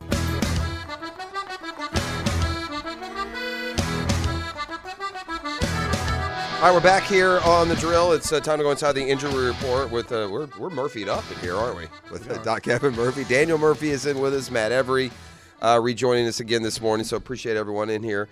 Doc, let's start with Justin Herbert. Shut down for the year. Broke his index finger, I think. It has to be the passing hand, right? You're not doing that on the non-passing, and that's pretty standard. You come back from that. That's no big thing lingering. That'll heal just fine. He'll be back. But obviously, we were just talking in the break. Daniel was talking about the index finger and the thumb and the critical nature of that. And yeah, you have to have that to throw. Yeah. So without that, he's going to play. Are we dealing with like a super healer here in Trevor Lawrence? Or are we dealing with a guy who initially the injury looks worse than it really is? It's not that he played, Doc. He's bouncing around like he never had an injury. That was surprising to me what I saw on Sunday. Yeah, I think it surprised everybody. We talked about him probably playing based on how he was recovering, but a couple things. Probably one wasn't a high ankle sprain. Everything nowadays is a high ankle sprain. The guy rolls his ankle, it's a high ankle sprain. I think more for the media and for if he doesn't come back right away, he's protected. But that's a specific injury, and you're not playing on that in 3 days. So you're not practicing 3 days with a high ankle. If it truly was, should have been in a boot. He in rehab quickly, but he wouldn't have been playing in a week with a true high ankle sprain. So it probably wasn't that to start with.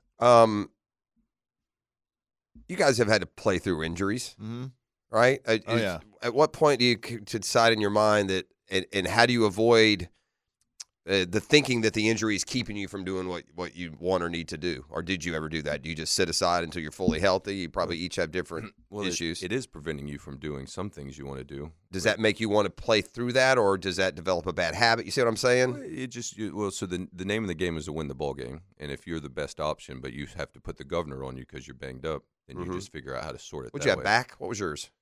We all break. You do a bunch of stuff. You do hamstrings. Mostly, it's like the soft tissue ones that get you because it's are you hurt or are you injured? You know what I mean? If you're a little banged up, then everybody's banged up. Yeah, and Trevor's going to play through the banged up. What was yours, Matty?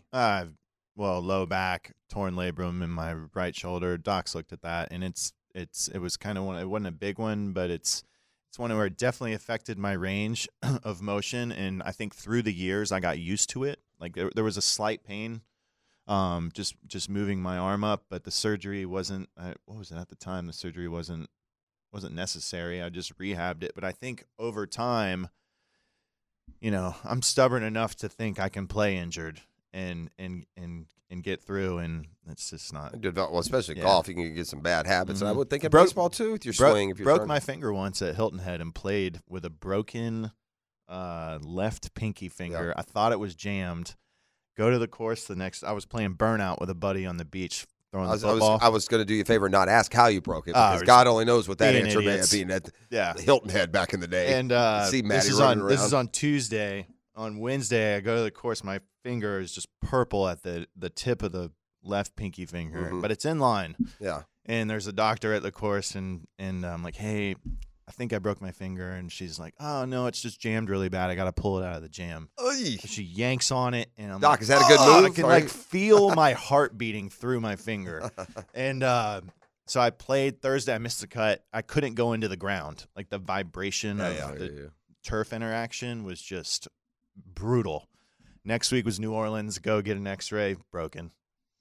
Yeah, not a good look for pulling on it, right? No. So that's why some of these things, you get X-rayed and make sure you're not causing them further harm by letting them play. That's kind of the criteria for us.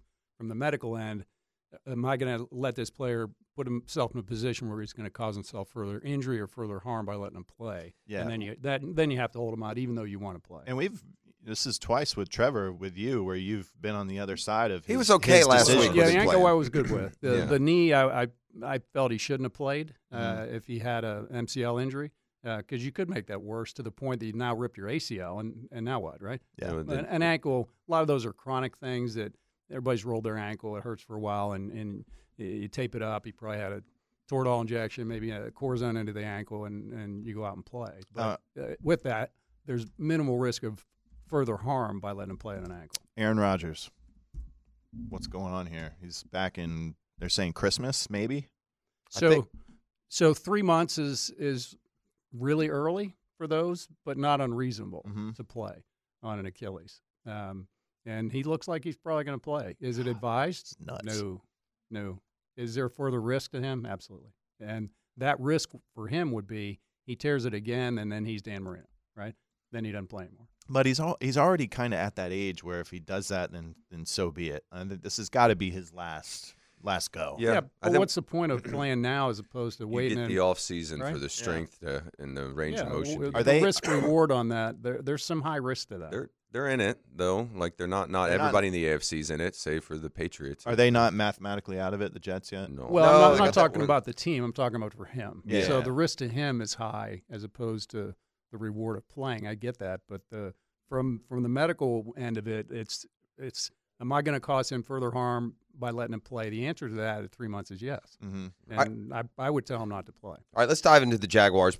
Actually, first I want to ask you about Tyreek Hill. Did you see his injury? He looked like he had one of those inside rolled ankles, which you can say that kind of is what leads to the high ankle, really, more than the other way, isn't it? Or no? No, you get the high ankle. It's a torsion injury, so the force disperses between the tibia and the fibula. Okay. What he had was probably a medial ankle injury. Is it harder to come back from when you roll it inside rather than out, or you're dealing with the same kind of time frame? Well, it's a really good question. And then the recovery on that is probably quicker, but it hurts more because it's not a common thing. Everybody's rolled their ankle. Most of these athletes have rolled it, so they roll it and it looks bad, but they did it 100 times before and it really didn't cause a lot of harm. It's harder to injure the deltoid ligament, the one on the inside, but it heals better. Yeah. So, yeah. All right. The Jags got good news yesterday. Back on the practice field, Jamal Agnew, his practice window has been opened off of the IR. Trey Herndon, Walker Little, Brenton Strange, Ezra Cleveland, who left the Browns game, all back. By the way, just from a knowledge situation, Little was working at tackle and Cleveland was working with the interior lineman, so I think that was where they would go back. But I'm concerned about this second. I'm concerned about a defense, right? I told Ian the 6 o'clock hour, I'm going to say the quiet. I'm going to whisper the quiet part out loud. I never believed in the defense, even when they were top 10, and even when they were this and that. I look at the talent. I see the lack of pass rush. I never believed that they were as good as they were peaking. Secondary's a mess, man. And these, like to Daniel's point, these soft tissue injuries. Tyson Campbell had this hamstring for weeks and weeks, and he fought it. And guess what he has now? A quad, Doc. We've talked about one can influence the other, and is that what has happened here? Maybe. Oh yeah, it's a balance around the leg. So quad hamstring things are very common. If you're out of balance, you're more likely to injure it. And statistically, and you guys have probably seen this, one significant injury, you come back and there's a much higher risk of injury, not necessarily to that part, but another significant injury within that first year. Well, we talked about it. It can be as mismatched by common sense. It's like a knee injury can lead to a shoulder injury if you're an offensive lineman, right? Because of the what you're trying to do more here that you normally do here. So, yeah, it can certainly do that. And Cisco, we learned now, has got the groin injury. And, man, by the way, I'll speak for all men here. I used to be uncomfortable when I went on television have to say a guy had a minor groin injury. If you're a dude, there's no such thing. Groin injury is a groin injury. Nothing minor about it. But, Christian Kirk, we're not going to have him probably the rest of the year because of that injury. And so that's another one you got to be careful with, right? Yeah, still unclear what that is. But, groin used to be surgery, like here. Right now it seems like they give you – well, everything's core. We know what groin. Yeah, everything's core. No, I'm talking about the muscle. But everything's core, from the sports hernia to a labral tear of the hip to the true groin injury, which is the adductor muscles. But hard to know what he had. But it's not like he had surgery and he's not going to be back. Yeah. All right. Anything else, boys? Anyone? You sounded encouraged, like by Trevor not being able to go, like not being a high ankle sprain, even though that seems that's kind of what they alluded to, but more for the time frame that when he gets back, and then he looks good out there. So absolutely, I think it was probably a standard ankle sprain, and that's really positive because when I see him get carried out of there, I'm thinking it's a couple weeks. Safety first as well too, like you were talking about. But for him to come out and not have the high ankle sprain. Yeah, I don't think they would have put him at risk to let him be on the practice field, 2-3 days out from that. And the way he was moving, everyone saw him move. Right. All right, Doc, appreciate you, as always. Thanks, Doc. We'll see you next week. When we come back on the other side, I'm going to kind of reset this as we go through the hours of the program because I think the Jaguars fan base needs a little uptick in, maybe confidence. But fun with math might give you a little bit of comfort on just where we sit here with 4 games left. It's a little more wiggle room there than it feels like after losing 2 straight. So we will continue with Daniel Murphy, Matt Every. Doc, we appreciate you. You're listening to The Drill. It's Custom Tree Surgeons Thursday. Classic! We are back! We are back! We are back! And we're the 3 best friends that anybody could have. We're the 3 best friends that anyone could have. We're the 3 best friends that anyone could have. The studio is full up with friendship this morning. I feel the love. Daniel Murphy is with us. Matt Every is with us. And no hangovers here. Although we did have the company Christmas party last night. I've determined the IPAs are the liquid version of a cigar. Yeah. I can drink a light beer, 2 or 3, and the next day, I feel like I drank Gatorade. But you get into those IPAs, drink them the next day, and it's like That's like me. Like, I can't smoke cigars, bro. If I smoke a cigar, I can smoke a cigar, eat dinner, have a shower, brush my teeth, get up the next day, brush my teeth, and still taste it again. Yeah, I just that's kind of what the IPA what the IPA they stick with you. Yeah, you don't have a you need to get one of those, a golf simulator. Do you have one? You don't have one, do you? No. Yeah. I mean, but You'd love that. Yeah. Build your little place out Yeah, he back, would, a like a little little lab. lab. Get you a lab. Because here's what's going to happen, Daniel. Eventually, that baseball, you're gonna grow the kids, and they're gonna get through. That baseball you're carrying around is gonna become old, and you're gonna turn all your attention and all your because it's the mental grind that he loves. Mm-hmm. He loves the strategy, the technique, the Gets paid. nuance, the swing, and you have all of those options available to you at golf. So I'm going to go right now with a fearless prediction. You will at some point have one of those simulators like we were hitting into last night. Have you thought about it yet? No, Okay. I haven't thought about it. Not that I don't want one, but it's so beautiful outside, almost exclusively here. I know. So we're in December, and even a nasty day like yesterday, you can get out and get outside and baseball and golf, and that's why we're better than our I'd peers. see you building like a little outdoor kind of bay. I see him being more of a gear sports, like hooking up the electrodes and seeing your angles and everything. I've dabbled about he's with old school, electric though. currents Yeah, when yeah, it comes to from time to time to try to make these muscles longer and listen. Yeah. What time this winter do you go out into the woods and chop down a tree and carve your own bat out of it? We're getting When does that closer. happen? We're getting closer. Hey, when does we've talked to you about this before? When you're in a pennant race, you pretty much your blinders on, but certainly you become aware when you get down the home stretch, right? Yes. What point would that be? 30 games left? I'd say it feels like September. Okay. For us, so like the last month of the season. Okay. Maddie, when it comes to scoreboard watching on a golf tournament, do you pay any attention in the first couple of rounds, or it's not even worth it? Zero. Yeah, right, because it can be even pretty much every round. At any point, in golf, we hear of this. I remember the first time I won, I made it a point because I had plenty of looks before to win, and I just didn't close. And I'm not saying this had anything to do with it, but I remember making a point to not look at a leaderboard the whole day. I was behind like 4 shots to start the day, so I was chasing, and I was having a great day through about 13 or 14 holes, and I just caught one. I wasn't trying to look at it. There's leaderboards everywhere out there. It's hard not to see. And I caught one, and I was 3 up, and it was like there was such a shock through my system. I told my caddy too at the start of the day. I said, "Do not look at. If I see you looking at a leaderboard, I'm gonna get pissed off." But I don't know if you can really compare it to like.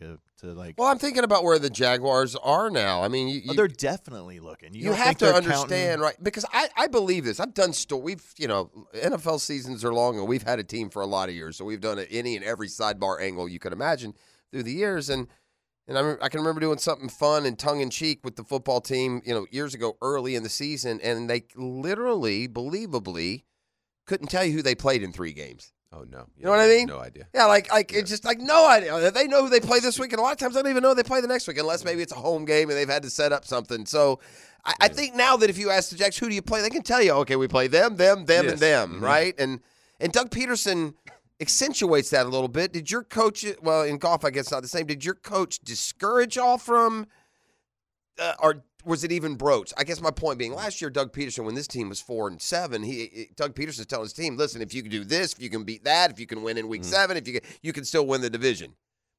Did you ever have a coach that presented it that way? We would kind of break the like September up into bites, like series coming up. So we've got these next 3 series and then an off day. And so break it up into kind of more digestible bites like that. I sometimes wonder what managers, teams, coaches are afraid of in letting their team know it's at stake. Like some people, it's almost like I think it's a bit a karma that they don't want to bring it up. It's a bit naive on our part these guys. You don't think they watch ESPN? You don't think they see the playoff standings? Sure. You don't think they see now the spread they do. every week? Yeah, I mean they have to. It's impossible not to. It's a football team that now is going to go into the home stretch. I said I have some comfort in the math. The Jags are going to own the tiebreakers over both the Texans and the Colts. And by the way, the Texans and Colts play each other, so keep that in mind with the formula that I have. But, it dawns on me with the tiebreaker that if the Jags just go 2-2 and get to 10-7, the Colts or the Texans will have to go 4-0 to win the division. So, it seems like there's this urgency. The sky's falling. You've lost a couple of games in a row. And, E.T., could I get Doug Peterson cut 13? There is a reality that some things have gone askew here these last couple weeks, particularly defensively. But I asked you guys earlier about confidence and when it's real and when it's not. You listened to this team yesterday from the top to the bottom, and the confidence seems real. Here's Peterson on steadying the ship. But confidence level is fine. I trust the coaching staff. Like I said, it starts there.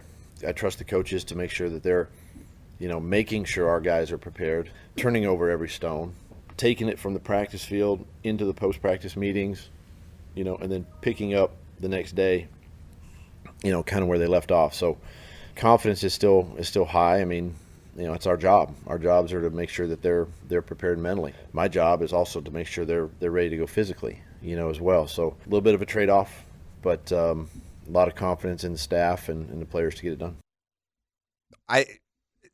You want to talk about nonplussed. Yeah. Right. You want to talk about completely impacted. It's interesting how we and the fans, and we grind so much more than they do. They realize you got 1 week, got to let that one go, right? Mm-hmm. Let that one go and get to the next one. It's like a golf shot, a hole. It's like an at-bat, right? At some point, you got to let it go and get to the next one. Yeah. Where are you guys at on this game this week? What are you feeling? What's your gut feeling? You going to the game, Daniel? Yeah, we're heading out there. Okay. Yeah. What are your tell me how the team has been so bad at home. I mean, you play a team sport. You know what home field advantage is supposed to be. Is it overblown?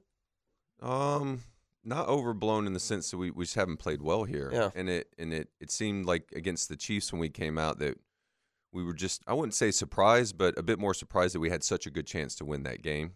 And then it just is kind of the energy. Yeah. I take that back. Not the energy. The energy's been great. The execution for the guys at home hasn't been as crisp. And then against the Bengals, you were talking about defense. We had defended the run so well, and it kind of gave us this opportunity to turn Josh loose in these longer third down situations and create some turnovers. And just by my eye against Cincinnati, we just weren't defending the run well.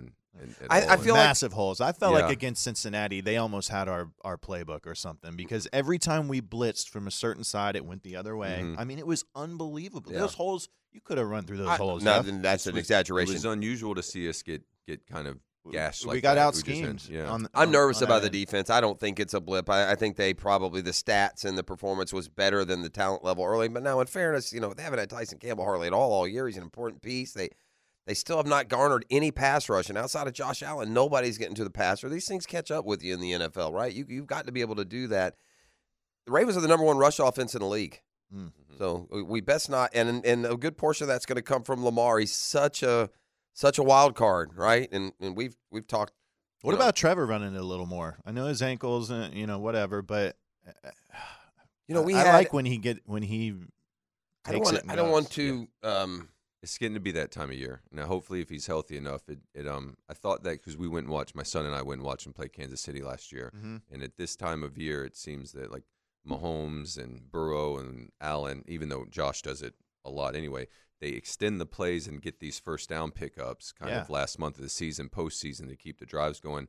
And Trev did it towards the end of the game in Kansas City. But yeah, to your point, I feel like when he runs, it feels like he's attacking the line of scrimmage, whether he decides to take off with the ball or find a receiver, a pass catcher. And the extension of plays, they're huge, and they seem so deflating on the defense when you can go and pick up 5 or 6 yards with your legs. Well, it's because everything else is accounted for, but you go and Trev goes and makes a play. So we had, and I don't want to betray the one-day Hall of Famers' confidence, but when we had Tom Coughlin in around the J Fund, and Dan and I were talking with him off the air, he kind of said, I think Trevor needs to run a little more. Mm-hmm. Brunell ran a lot back in the day before it was trendy for quarterbacks to run. Back then, it was almost an insult if a quarterback ran, right? It indicated some sort of weakness in his game, whereas now it's, again, we've talked about it here. I followed sports for a lot of years. Almost every trend, almost every strategy ultimately gets figured out by the other side, and we move on. Football has not figured out how to defend the running quarterback. He's indefensible. If he's good at it, he's really, truly a dual threat. They're unstoppable. No one stops them. Have we done all right against Lamar? I know. We've done okay against the Ravens. Lamar out of the pocket? Not really. He's had pretty good success. I went to that game last year, and I there's two plays I remember. He threw a bomb to Deshaun Jackson, and then Tucker's field goal coming up short. But other than that, and boy, it looked like that. It was on par, right? Yeah, it was. That was scary. I lost my train of thought. That happens. Vaccine, unbelievable. That was the one. Was it Gus Edwards that coughed up the fumble last year? That gave us the football, right? For the Ravens. Did Lamar not fumble one too? But I feel like Wingard got knocked one out. I could be way off, but I remember watching that being like, just make him throw the ball. Just make him throw the ball. Like, and then he hit a big one. Run. Yeah, but he was wide open. And I don't know. Was that the last, by the way, was that also the last, healthy game that Lamar played last year? We played him relatively late in the year. And then remember, they didn't have him down the stretch and he never came back. And then did he get hurt in this game? I don't recall. It wasn't. It must have been right after because, look, last year that we played the Ravens November 27th. Lamar threw for 254 and ran for 89. So I'd say he was pretty efficient. Yeah. Pretty good day. Yeah, that's what he does, man. And the very next, and then that was it. Huntley played the next week. He got injured here. We heard him. We banged him up, at least knocked him around a little bit, and he never played again. It was the last game he played last year, and the Ravens still made the playoffs, but fell out of any real, It's been the question about Lamar. Can you win a Super Bowl with Lamar? He's still, even though he's won an MVP, even though they're a top seed. How old is Lamar now? Gosh, I'd be guessing, but I'd say low 30, 30s? 29. I don't. Let's go. 32. Yeah, I think he's younger than that. 26. Jesus, 26. He'll be 27 January 7th. Wow. 26, man. Yeah, that's He's a got problem. plenty of time. Yeah, I knew he wasn't 30s, but I wouldn't have gone 26, dude. And he is. Listen, you may not love his form or his. I think that's what it is. He's a for better me, passing quarterback. I look though. at him and I don't feel threatened at all. Yeah.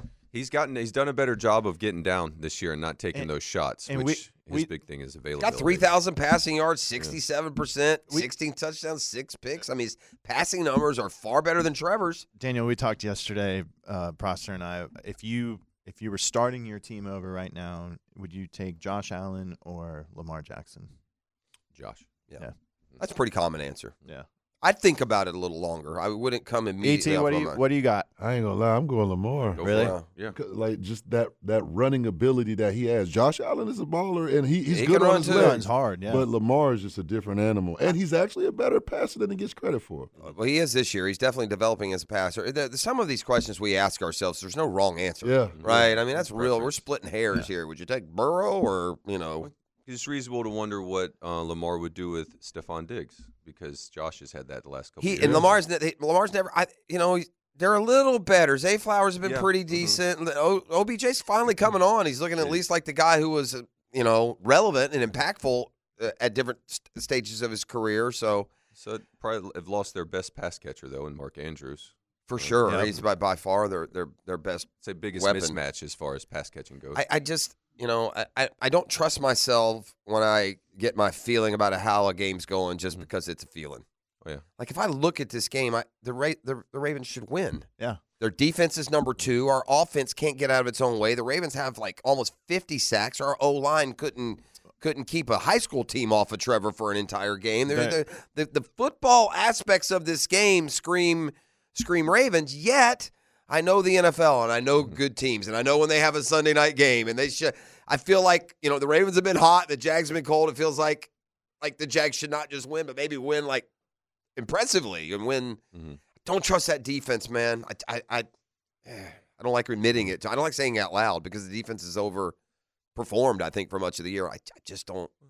I don't trust them. The last Island game we had on Monday night, we came out with intent. Get the 7, get the ball in the middle of the field. I thought it was going to be some score there. It's a different game. Yeah, and so it's not that we didn't come out with intent. I mean, a bowl game like this, 2 playoff teams is what one. Yeah. We're looking for sure. Is give Trev the ball last. I want my guy to touch the ball last with a chance to win it. Yeah, I'll take a ball game like that. Yeah, I mean, I'd like to boat race him, but sure, it might not be that time of year for. Did you see? Did you see the? Did you see the?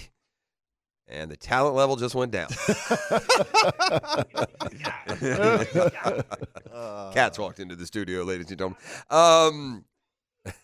Did you see the international sched for 2025? Yes, they're going to Brazil, right? Or no? Brazil is next year, I think. Brazil may even be 24. They may be 25, but in 25, 9 overseas games. Wow. Swift tour. Yeah, right. On the Taylor Swift. Going on the Taylor Swift. Well, we know where the Chiefs will be. Oh dear. 9, including Sao Paulo, Brazil.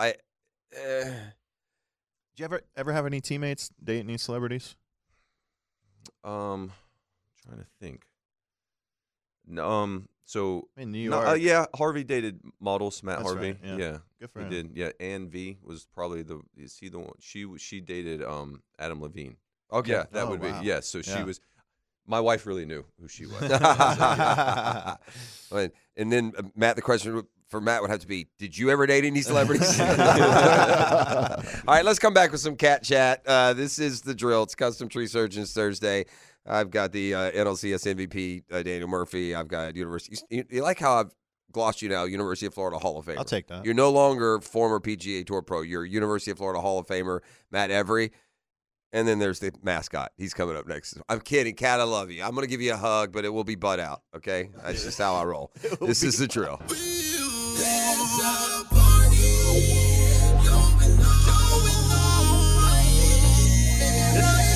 this is taking me back, E. What is this? What is it? The voice modulation, man. Is this,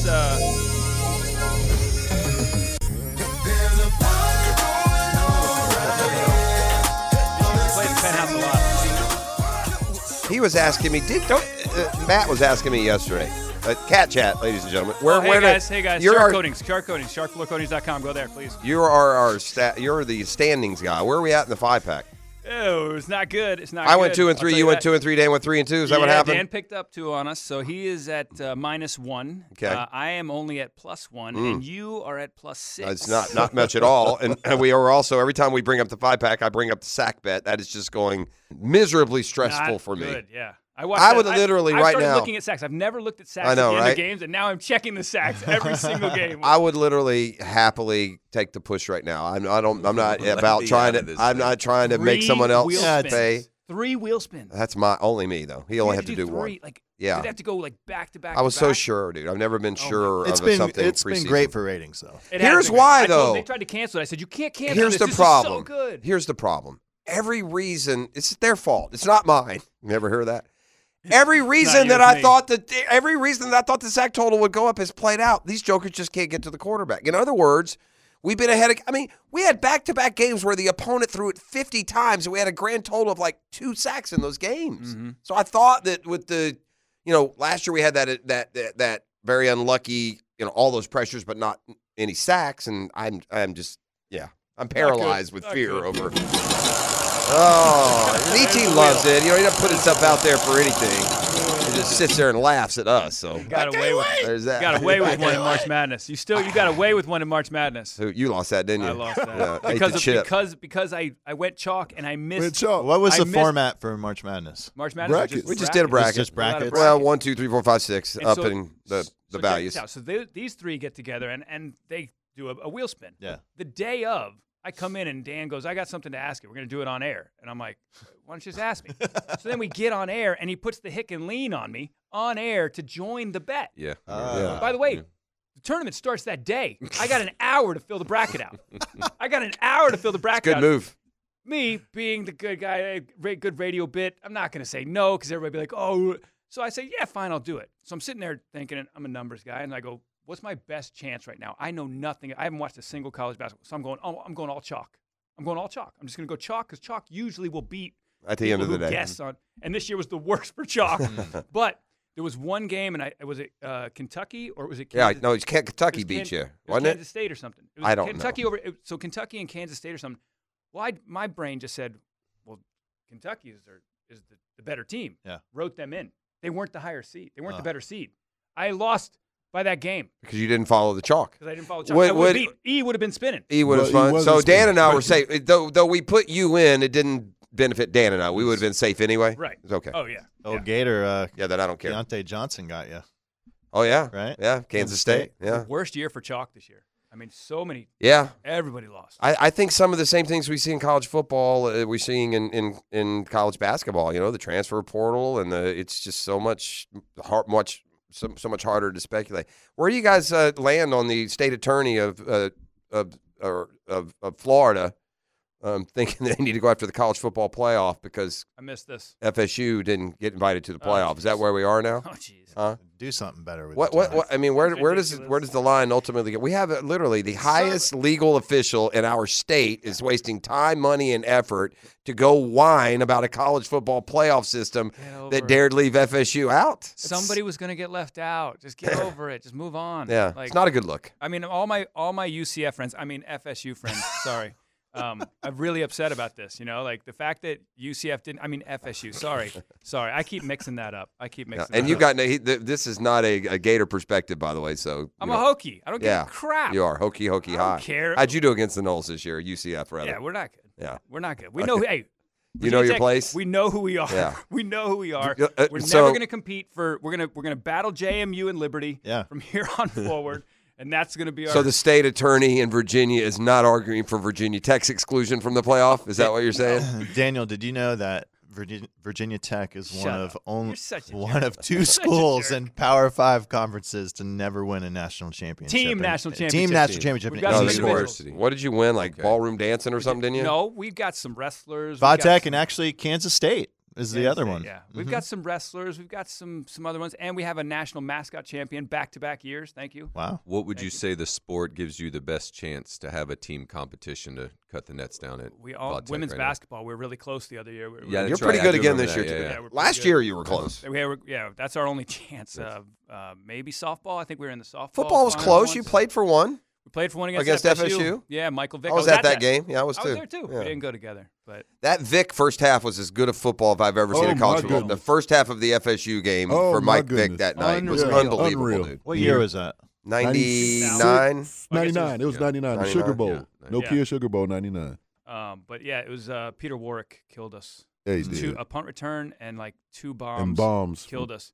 Free shiz. Yeah, that was the FSU had the local. They had A. Trues Bell who played at Lee High School back in the day. Now Riverside High. They had was Lavergne still on that team? He may have left by then. I can't remember. Peter was. Did you go out to Bourbon Street afterwards? All week. Yeah, we were and there all week. You saw me there. I was there with I rented a balcony. Remember. I rented a balcony that night after the game in advance. Oh, I didn't go after the game that night. Yeah. No, boy, I worked. I had to work. Then I went to the TV station in New Orleans and cut stuff till 4 or 5 in the morning. I didn't.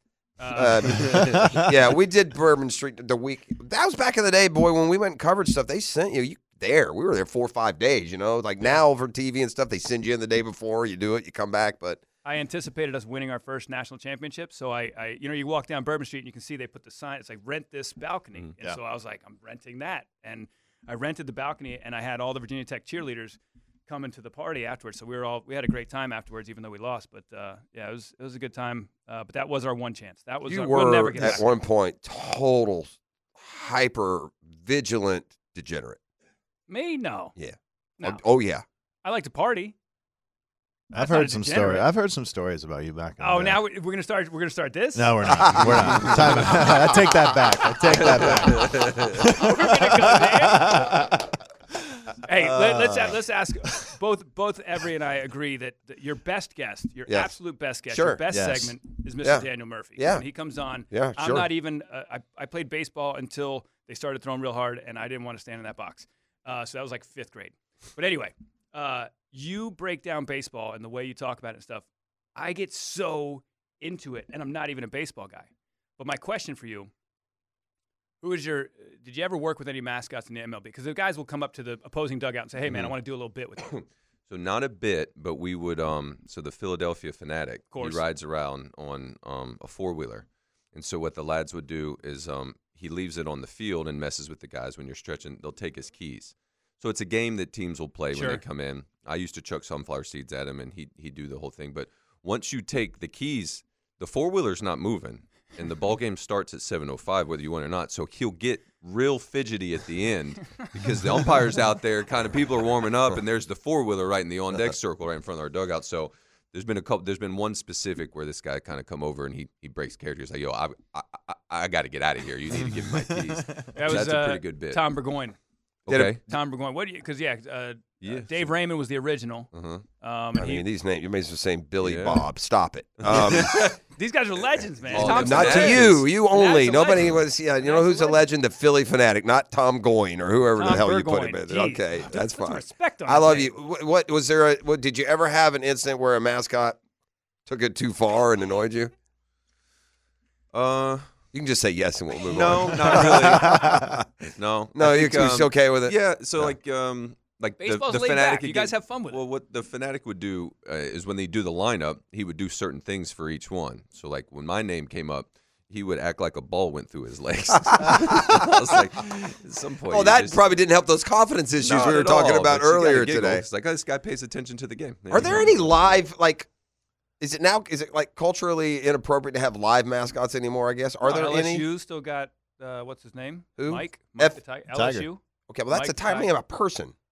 Oh. Like in Notre Dame. you know what I'm Does saying? Notre Dame have Notre Dame the- does. FSU still has. FSU, Does, yeah. Is there no pro? Are there any? Like I say this. West Virginia. Oh, yeah, the Mountaineer, Mountaineer. dude. I say this because of how wildly inappropriate it now seems. But, you know, when I went to Braves games back when I was a little kid, they literally had this dude, Chief Nakahoma, in a teepee out in left field. Yeah. And they get a hit, and he'd come out and hi-ya-ya-ya and run around in a damn circle. Yeah, no. I'm not kidding. Did you know this? Yeah. Are you aware of Chief Nakahoma? Was that Oh, yeah. taught in mascot class back in the day? No, that wasn't taught. It was but Chief Nakahoma. Human characters are always weird. Literally sitting in a teepee out in left field and would come out and do a hi-ya-ya dance. Yeah, it was always weird. Like we play West Virginia, and you go to the Mountaineer, and like I'm the Hokey Bird, and I can't talk in costume, and he can talk. So you're around kids. That's and stuff, unfair. It's like, yeah, really weird. Like, Oh, you that can't, like sucks. he's talking crap and saying things, and I can't respond. You know. It was a big moment for you when, as Jackson, you started talking via the voice, and with Dan and I, you did that. Yeah. Yeah. Did they push back at that at all? Oh, Did the chicken though make that okay for all y'all when he started talking? I know you don't like that guy particularly, but Ted Gianolis? Yeah, he's the one that was the started talking as the bird. He's not a good dude. Yeah, you don't like him. He was talking in costume. That's what I mean. I was only calling. Oh, you you guys never on radio. talked in costume? Yes, you would. You'd come on the sports final and you'd talk Well, through the costume. Not in front of people and stuff, but like Only in front of a only television adults. audience. Only in front of adults. I didn't talk in costume. I'm pretty sure you did back in the. No. Well, you'd know better than. No, I would. No, I started coming on radio with you guys so that I could have a career after being a mascot. How'd that work? It seemed to work out. Yeah, good. It seemed to work out okay. So I Shark floor, appreciate that. shark floor coatings. Shark floor coatings. That's Yeah. right. It seemed to work out okay. All right, what do you got? You got anything else? I'm a little terrified of Sunday night.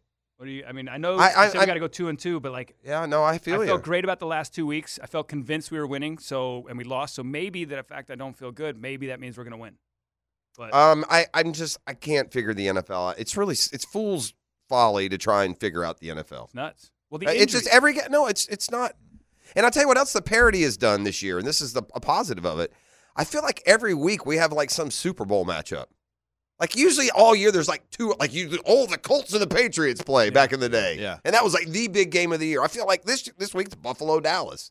You know, last week it was Buffalo Kansas City. The week before it was San Francisco Philly. It was Dallas and Philly. Dallas Yeah. and Philly, Philly and KC. I don't pay attention to as We much, would be one of those if we hadn't gone in the tank the last 2 weeks, by the way. Our Sunday night game would fit that bill. But I mean, some of the reasons why we're hurting, but all teams, the injuries.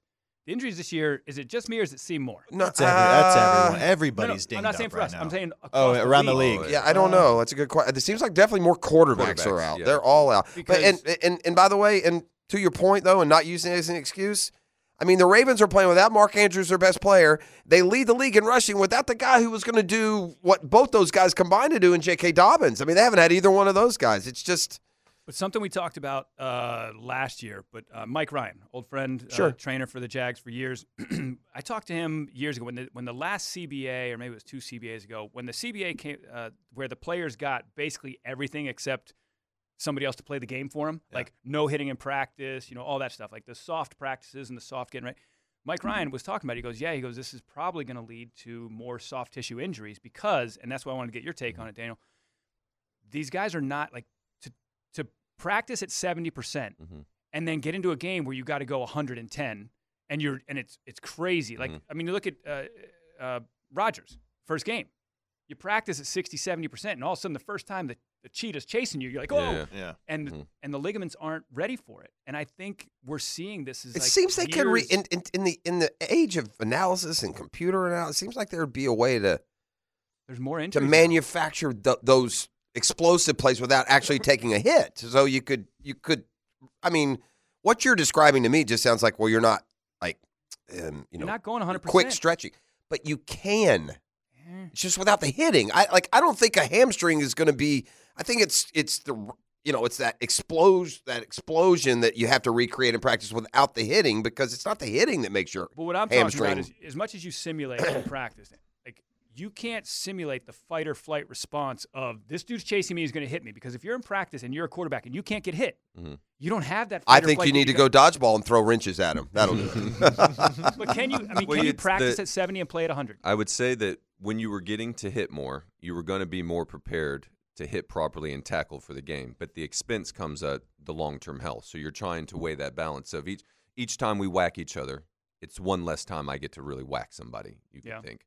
And I think of that in the way of kind of pitches now. Each time you throw one, it's kind of one less. But, I mean, to your point, I think, that it's probably in the best long-term, but it does put you in a position where when things start moving really fast, you're not as prepared.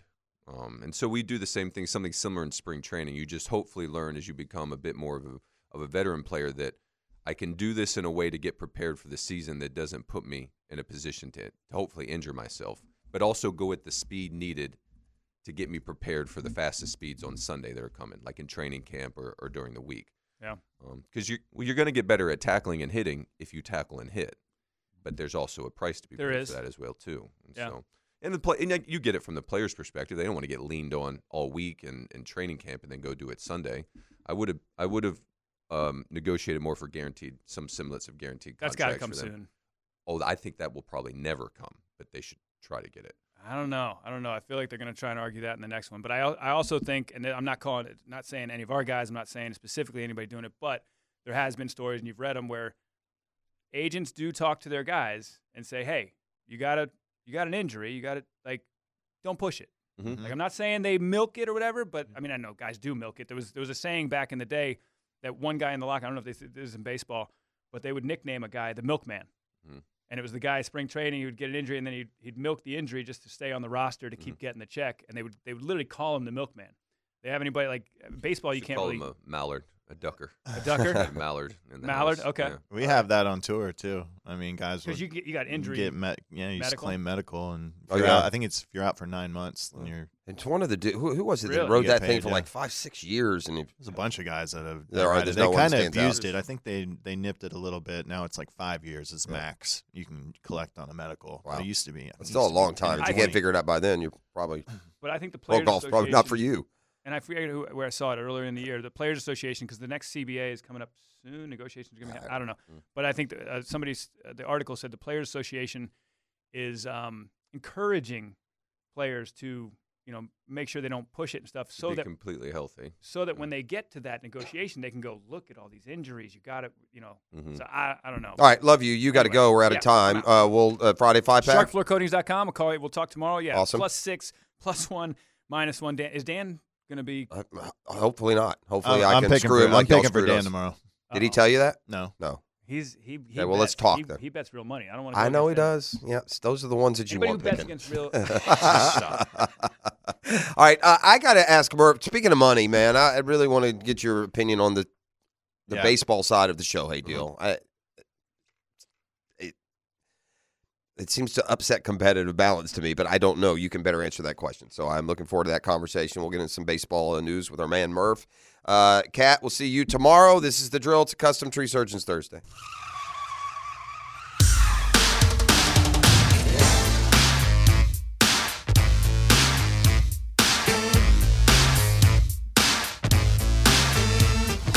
Everybody's talking all that stuff about me. Why don't they just let me live?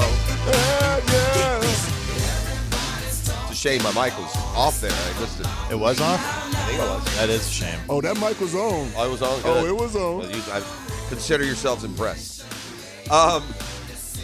What is somebody on this book? What this book, Slaying the Tiger? What is that about? No idea. You didn't read that book? You don't know anything about it? A book? Oh, yeah, I by do. Shane That Ryan? was a long you were time in ago. It. Yeah. It was, 10 years ago, 10 I years guess? ago, yeah. That's when I was peaking. Yeah. Oh, that's fair. You were the Bay Hill champion that year, I believe. Thought I was going to win the Masters. Did you? I mean, You came at close? some point I did. No, but before the tournament, Just I say definitely yes, did. man. No one remembers. No one wants to Google. Yeah, I almost won. You remember? I was second that year. But so that okay. So there's nothing. No, he that did a stands chapter out. on me in that book. Wow, look at you. Shane did. I think. Yeah. I mean, whatever. Were you okay with it? They, by the way, he presented you as a stand-up guy, so you just kiss the ground, you walk on, and move on. What? Yeah. Thanks. Yeah. Yeah. Right. I mean, you're just not that you're not a stand-up guy, but I'm just saying there's different angles you could have gone with. Fair. I remember doing that interview with him, and that book is crazy, man. There's my chapter's fine, but there's one on like Patrick Reed in there. It's not very eye-opening. complimentary. And is that what kind of generated all what we quote know about Patrick Reed now? No, I mean we all like inside the golf world, everyone kind of already knew about it, but for the public, yeah. Is he the most disliked player? I don't mind him Yeah. at all. I'll tell you a funny story about Patrick Reed. You know, he was playing Hartford with a buddy of mine. They were in a twosome, and there's bunkers down the right, and he kind of hangs one out to the right. This made me like him more, by the way. And he hangs one out to the right, and he gets a great kick, and it kicks left in the fairway. And he goes to hand the driver to his caddy, and he goes, "See, good things do happen to bad people." He does seem like he plays it up, and He he knows knows. what's up, He and knows. he plays it Yeah. up, especially Some like people- the Ryder Carp stuff. Some people, and I've never understood this mentality because most of us want to run away from this label. Some people like being I think an he, a-hole. he thrives in it. Some He people plays the like villain it. well. Yeah, I mean, Yeah, but and they it's- literally like being disliked. Yeah. There are people that are. Where has he been, by the way? I haven't heard his He's name. Live, man. What do you mean Live? You haven't heard him? They're changing the game. You haven't been watching the Live documentaries and the coverages and all the things Live? I haven't. No. Daniel, it doesn't seem right to sign a guy for $70 million a year, yet pay him only $2 million a year. Is this just so unique to Shohei that he can afford to do that, or does that bother you if you're, another team and you're watching somebody get a $70 million property for apartment rent? Yeah, I think the part of the deal with Shohei is he did this for team flexibility, Sure. which I don't think is That's false. admirable. Yeah. But also at the same time, I think that his agent, and I would say by an extension him, wanted something that was going to do some shock and awe. And you drop a 7 handle on a deal with that to the likes of which no one's ever seen. That's shock and awe. When I saw it and heard of the kind of monumental deferments that were in the deal, it looks like the total value of it is $450 million-ish present day, which is massive, tons of money. Now, But how could they get away with saying it's $700? because that's the total dollars outlay that he'll get. But the first 10 years are $2 million, so 10 times $2 million. Oh, you're doing the and then cost adjustment and all that yeah, kind and of then stuff to it. $68 million times It 10 won't be with worth no- as much. with Is no what your juice. point is. Yeah. It won't be worth as much. Is should there be though for a competitive balance? Like, should there be maybe a percentage that you could do? In other words, if you're going to do something like that, but you got to take at least 50% in the year that you're under contract or whatever it might be. No, I like it. I like the free market. They came up 904. 904. Yeah. No, I like it. I like the free market because as free as baseball's market is in relation to other sports, it's becoming less free in the sense that it's a game of elite players. And so you see that teams are willing to extend themselves for Shohei, but the Blue Jays basically came out and said, we have 2 budgets, one for Shohei and possibly other elite players like Yamamoto, and then we have another budget for how the rest of the offseason will go if we don't get Shohei. And what ends up happening is just Shohei and Juan Soto and Betts and these guys at the top, the margin of production they give you that's so much better than your peers, the teams are willing to better off to extend ourselves here, even if we know it's not going to be the best as far as That's true difference maker. Yeah. You know that. Yeah. And then there's players where whatever percent 80 down where they just bucket them as similar players. I can offer a 1-year deal to this group of 5 or 6 players, whichever one of you sits down.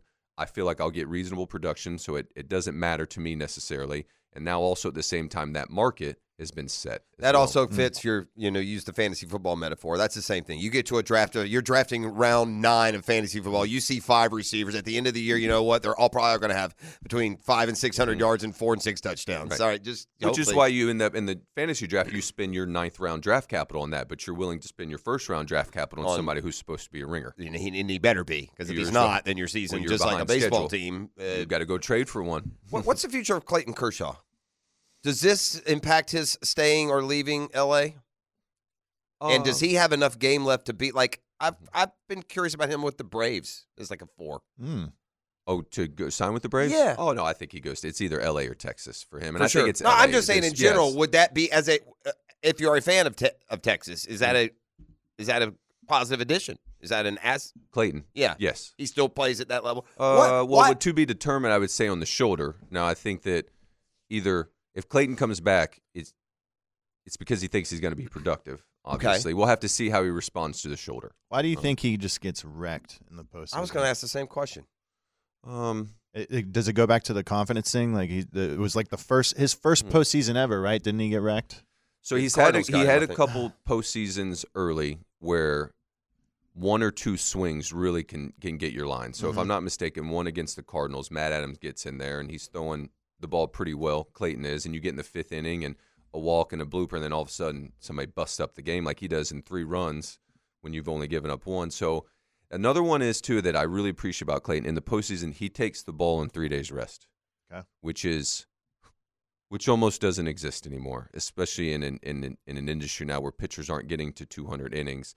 So if you get into a 5-game set, when we played the Dodgers in 15, we went Clayton, Greinke, games 1 and 2 at their place. Then you get a day off to travel. And so game 3, you run your 3rd starter out there. But game 4, you have a decision make. Right. Because you can run back to your top starter on short rest, and then that also gives you a chance to throw your second best starter on full rest for game 5 because it's a 2 games travel, 1 at the end. And Clayton always took that rock on 3 days rest. It was unpleasant to have to beat him or try to beat him twice and Greinke twice. Kershaw, I would imagine, without looking, I would imagine his career ERA is about 3, is it not? Maybe even sub 3, or has it gotten above that? I mean, he's had some years where he's had 2.2 ERA. Historic season. That's what has jumped out from his postseason. And I think he used some of the same arguments you used earlier. When you get to the postseason, the guy batting has got a little bit more intensity. He's a little bit better than, the 8-hitter for the Rockies back in June. But his postseason ERA, 4.49. Okay. That's way off from what he is. And like Greg Maddux doesn't have unbelievable postseason stats. Not compared to what you see him do in the regular season. But yeah, in his postseason career, 13-13 ERA of 4.49, 39 appearances, strikeouts down a little bit too. I want to circle back, Daniel, to the Shohei, and I'm going to broach a subject that I know what your feelings are on it. I'm just going to ask you to ponder the future with me this way. What's your favorite? I mean, you're a baseball player, but what's your favorite sport? Honestly, like as a fan. As a fan? Yeah. Baseball. Okay. You're not allowed to say baseball. Okay. Football. Football, right? Yeah, NFL. Yeah. Matty? Same. NFL? I mean, isn't that pretty much NFL rules the roost, does it not? Yeah. How much of the NFL is popular? And I know some of the popularity comes from office pools and fantasy football, and I get all that. But isn't part of it, too, in the NFL, part of the reason it is so successful is that old stat that we use that literally half of the playoffs, even with great dominant era teams, the half of the playoff field changes every year. Fans in every market feel like they legitimately have a chance because there's a salary cap. It's a level playing field. You can't shenanigan it like you do in some other sports. And while there's a cap, there's really not. Would it behoove baseball's popularity, or does it matter if there was some uniformity to the economics of the sport? When you have a player who makes more in a year than 8 other teams do, and I know what your answer can be quickly. Well, that's on the teams, right? Yeah. And I get that, but would the sport become more popular if there were more parity? Baseball's the exact opposite. Let me tell you right now. You want me to tell you who's going to be in the playoffs next year? I bet I can get 8 of the 12. Yeah, but I consider so over this kind of really kind of digging back into baseball. I think that I really value pennants more than I did before this start, like winning your league. I probably put too little emphasis on how cool it is and important it is an achievement to win a pennant, and too great an emphasis on the World Championship. Well, as a Braves fan of the 90s, thank you. That makes me feel better. I can see if I can embrace that with you. Well, and then also I would say that okay, so getting into the dance I consider to be different than like winning the pennant. For sure. And especially with more teams now. But the parity of the league as far as Ken Rosenthal the other day, I don't remember the stat, but he kind of listed the parity in relation to the league. in the NFL over the last 20 years, and there's been quite a bit of parity. Now, what ends up happening is the teams that don't spend as much as this, they have more pressure on them to draft and develop players. And the Rays have done it. They've been one of the few that have managed to do it, and here they are again, ready to unload stars, it seems. Yeah, and it can be done. You have to thread the needle more. I would also say that there are teams that in the middle and small markets that cry a bit more poor than they are. It's not that they have as much revenues as them, but the owner wants the money himself rather than giving it to Shohei Ohtani. Perhaps I would say it this way: when they don't draft and develop and trade the way they would like to have their big league team good, they don't pay the toll properly in free agency. Okay. Nobody likes free agency. Free agency reveals the sins of your organization. You don't have a second baseman coming in to be productive. You have to go to the free agent market and you have to pay premium prices. They seem to be more unwilling to do that. What about a franchise tag? Is that something that you would be? That's the qualifying offer. I guess you'd. I don't know. The NFL does it by the average of the five highest paid at the position. So you can offer a player a 1-year deal for now the number's probably $18 million. It's the average of the top 100 salaries, and it's kind of like a tender.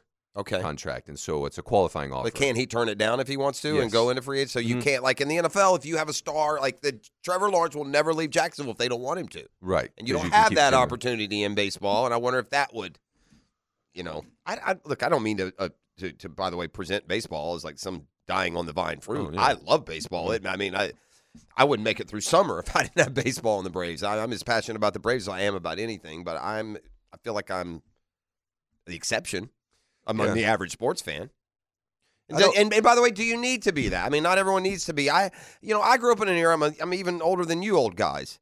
And I grew up in an era, buddy, where baseball was the king, man. I mean, Monday Night Baseball would get the kind of ratings that double current Monday Night Football ratings. And I don't know if it's the overexposure and suddenly every game's available and the way you can follow. Like, my kids are huge baseball fans. They do not watch baseball games. They follow them on their phone. They do, on the app. They stream. They watch highlights. Game ends, and they'll watch the highlight feed from wherever. So I understand those things change, but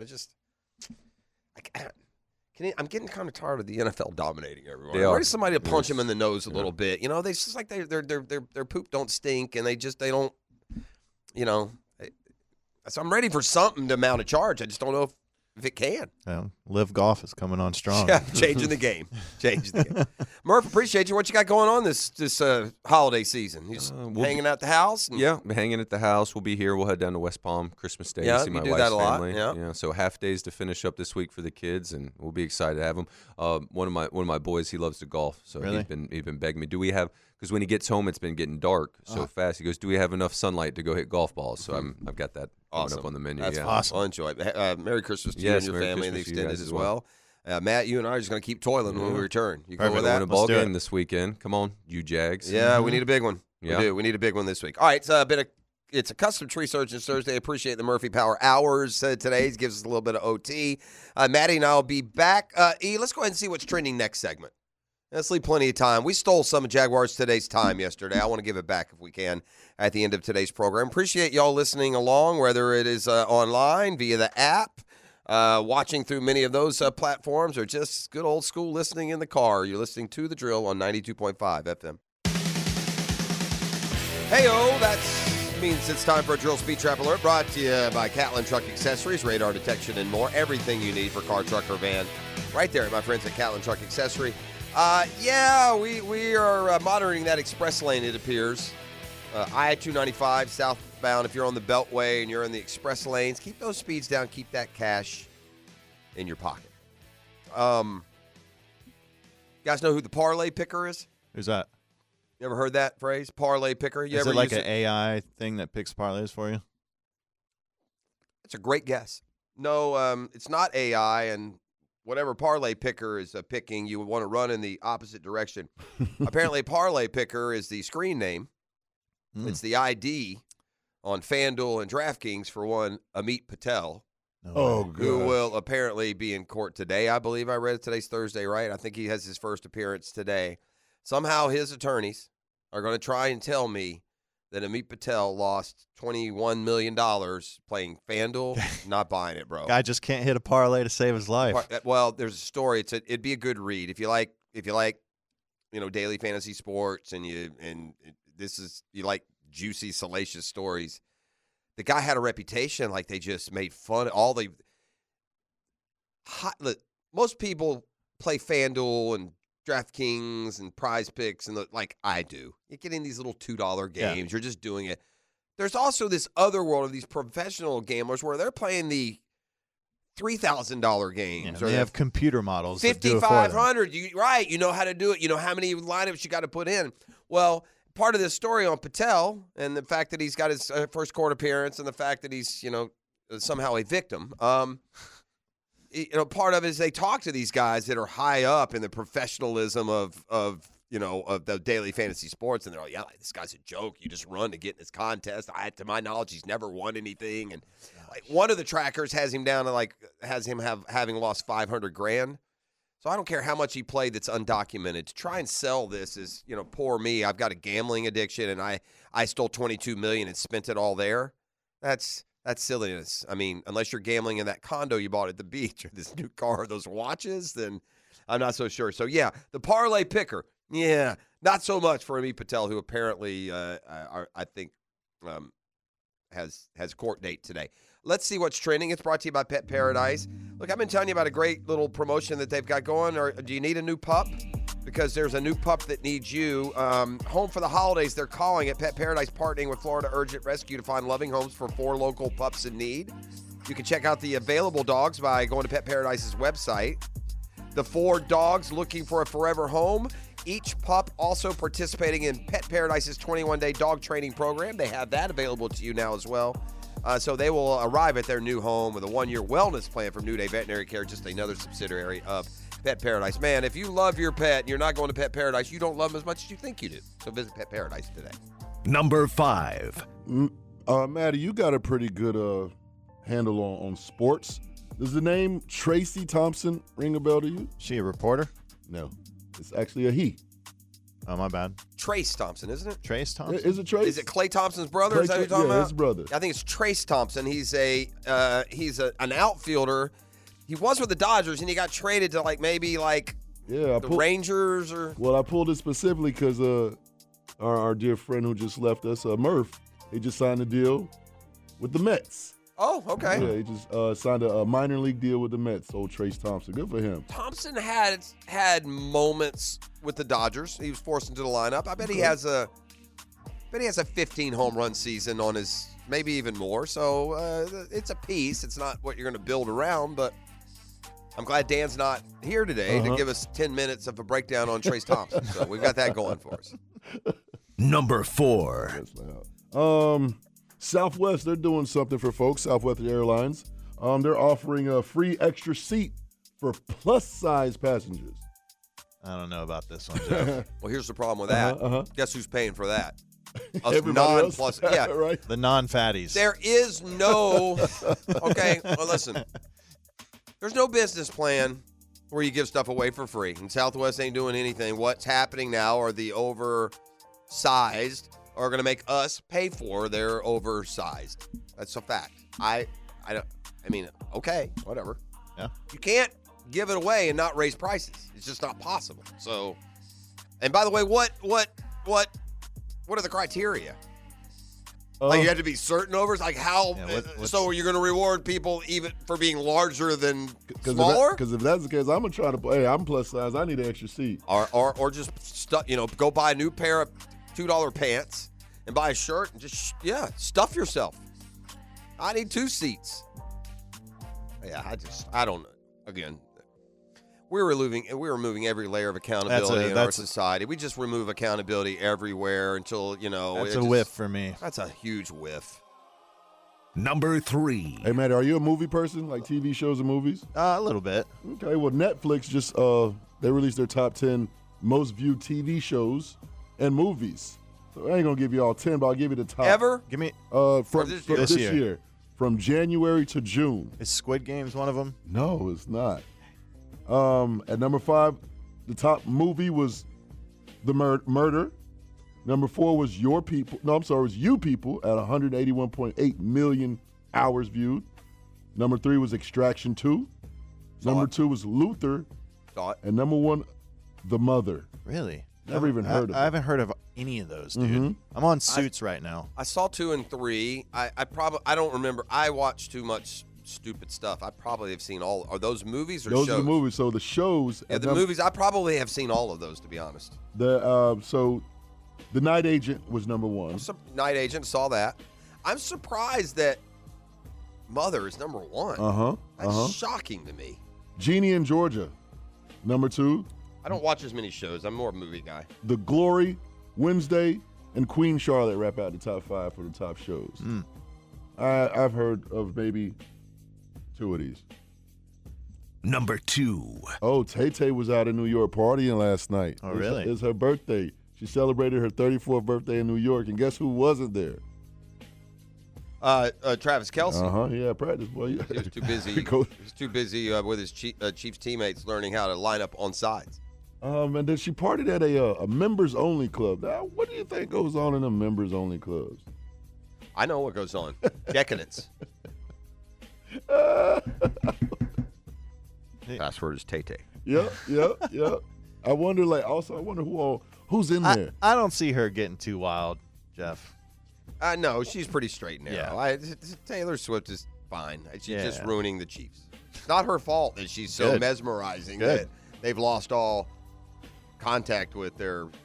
This movie Mother came out in 2017, and it's the number 1 movie in 2023. It's a psychological horror film that stars Jennifer Lawrence. Have I not seen this? How is this possible? I feel like Taylor's muddying up her brand a little bit, hanging with Brittany Mahomes. Oh no. Yeah, I don't know. I just. These 2 kids. I feel sorry for Travis Kelce. He's doing all right. I know this will never last.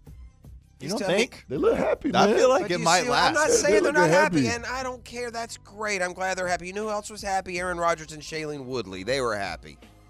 You know who else was happy? Tristan Thompson and Khloe Kardashian. You know who else was happy?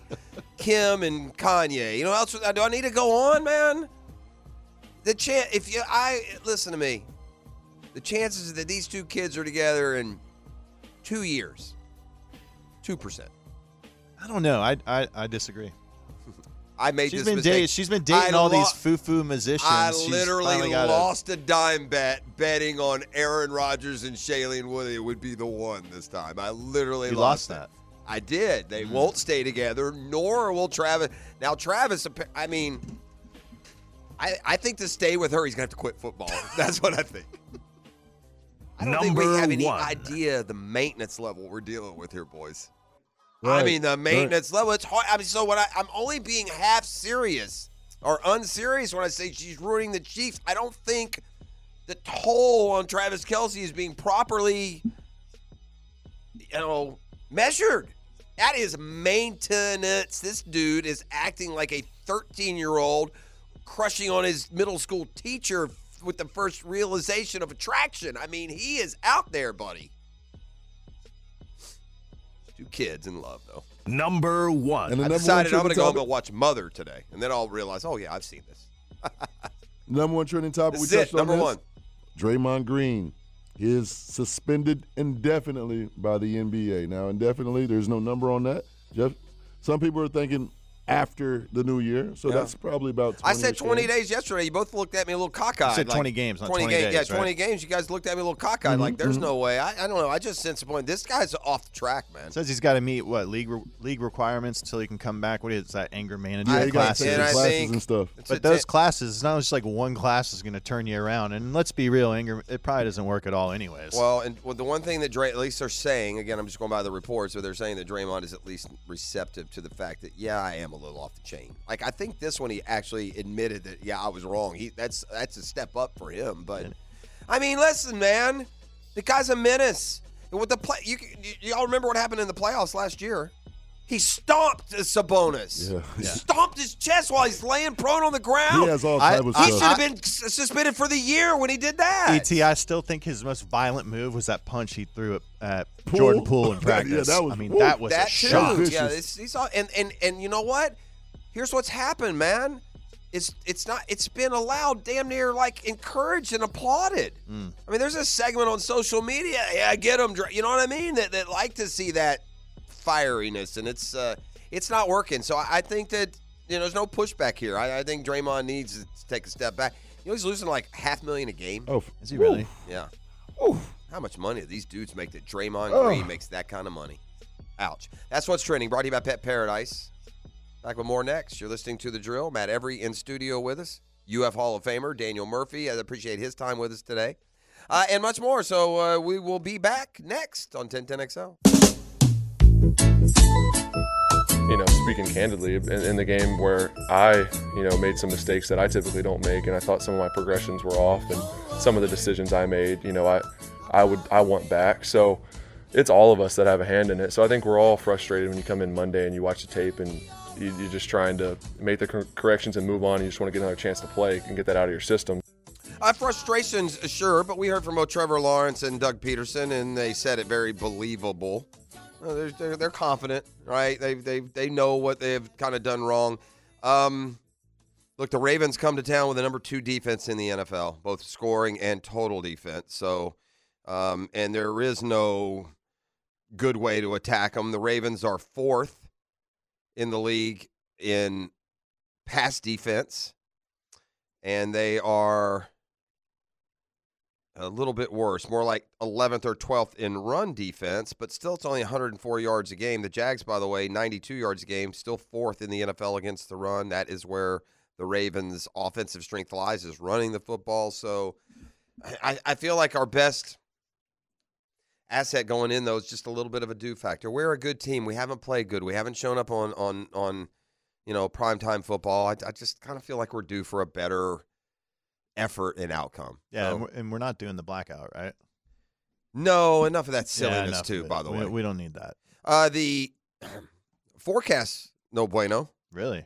What do we got? At least I'm looking at it for now. This Sunday, high of 66, low of 51, 97% chance of rain. Windy with rain heavy at times, winds 20 miles an hour. Jeez. This would be perfect if our O-line were playing and the running game was going because, as I said, the Ravens are better against the pass than the run. But we can't, we don't have a run game to take advantage of this kind of night. I don't, and by the way, I think that's also overplayed. I think the pass game offers as much advantage in the rain because your guy knows where he's going and theirs doesn't. I've always thought that. Yeah. Real quick, going back to that clip we had of Trevor talking about his progressions. I have a buddy, and I don't really think this, but I have a buddy who's convinced Trevor locks in more than any other quarterback in the league. Well, some people have said that, right? We've had some of the opponents say, get him off his first read, and, he's a first read guy. And then we've had others answer that is not accurate from this standpoint. If you have the least amount of time to throw in the NFL, fact, not opinion. Sure. You can't make 4 reads. Right. It's not time. So, yeah, your first read better be open because odds are some big 280 is about to drive you into the ground because the offensive line, we're still waiting to man up. I mean, I think so. Now, to the point of your buddy, others are saying it, right? There are players in the league that are saying it. I don't think they're saying it necessarily as the insult that it can kind of come across as, but I'm not so worried really right now about the reach. I'm worried more about an offensive line that is just should be, sued for lack of protection. That's what it feels like. Fair enough. Jaguars today is next. We stole some of their time. We're already a little bit over. Training was brought to you by Pet Paradise. It's been a custom tree surgeons Thursday. Maddie, appreciate you. We'll see you again tomorrow. I know the Googans are enjoying this while we're not at full strength, stocking back up past full strength. Appreciate Murph being in today. I know he's on the ride home. Appreciate Maddie here all week. Matt's podcast, Straight Down the Middle-ish, it's a good listen. It's a fun listen. And your next one, you said, is Spencer Levine. Yeah, and you said it's pretty priceless. It's well, he's a bit of a unicorn in the golf world. He's never done social media. He doesn't do interviews, but he is the biggest character ever. We have clips, and we're bringing them tomorrow, so we'll have a little bit of fun with that. That's part of our Friday. We'll have our other Friday spectaculars as well. Introduce you to Jaguars today next. Now, the 2-minute drill, brought to you by Tire Outlet, keeping 1010XL on track with wholesale prices and premium service. Tire Outlet, Jacksonville's largest locally owned automotive repair shop. here. Don't worry. I'm talking with D-Rock inside the business. Mike's off there, I hope? Yeah, good. That's how I roll. Hey, Tony, sorry. What's up? I'm good, man. I'm just finding a way to fritter away your time. Anyway, what do you got coming up today? I know you have Mike DeRocco because we're chatting it up over here, just oblivious. We'll do the breakfast bowl picks in the second hour this morning, as I brought breakfast this morning. It's kind of rare. Pathetic week. We heard, you gave Dan and I. Multiple guys got hurt. And, I mean, it was a bad week, though. It's all on me. I brought breakfast this week, so we'll do the picks in the second hour of the program. And our question of the day, other than Trevor Lawrence and Josh Allen, which three players will have the biggest impact on the Jaguars' success in the final month of the season? That's kind of in line with yesterday's question to a degree, because you're asking about. You can take some of those guys, right? But yeah. Yeah, that's a good one. And the true answer may be we're going to need more than those three. Kind of based on the way it's gone. It's a team sport. Yeah. We got to get the running game going, but I don't know if the answer would be ETN or the three guys pick three blocking in front of them. It's maddening what had been such a strength is not been so far this year. Okay, well, Jaguars today with Mike and Tony and D-Rock and the boys. E? Now, today's takeaways, brought to you by Key Buick GMC, where our family dealership has been helping families buy vehicles for over 50 years. All right, my takeaway on a Custom Tree Surgeons Thursday is, we were asking about the blackout, and, thankfully no blackout, blissfully unaware that apparently it's a teal out. That's my takeaway. We got a teal out this Sunday night, so y'all have fun with that out there.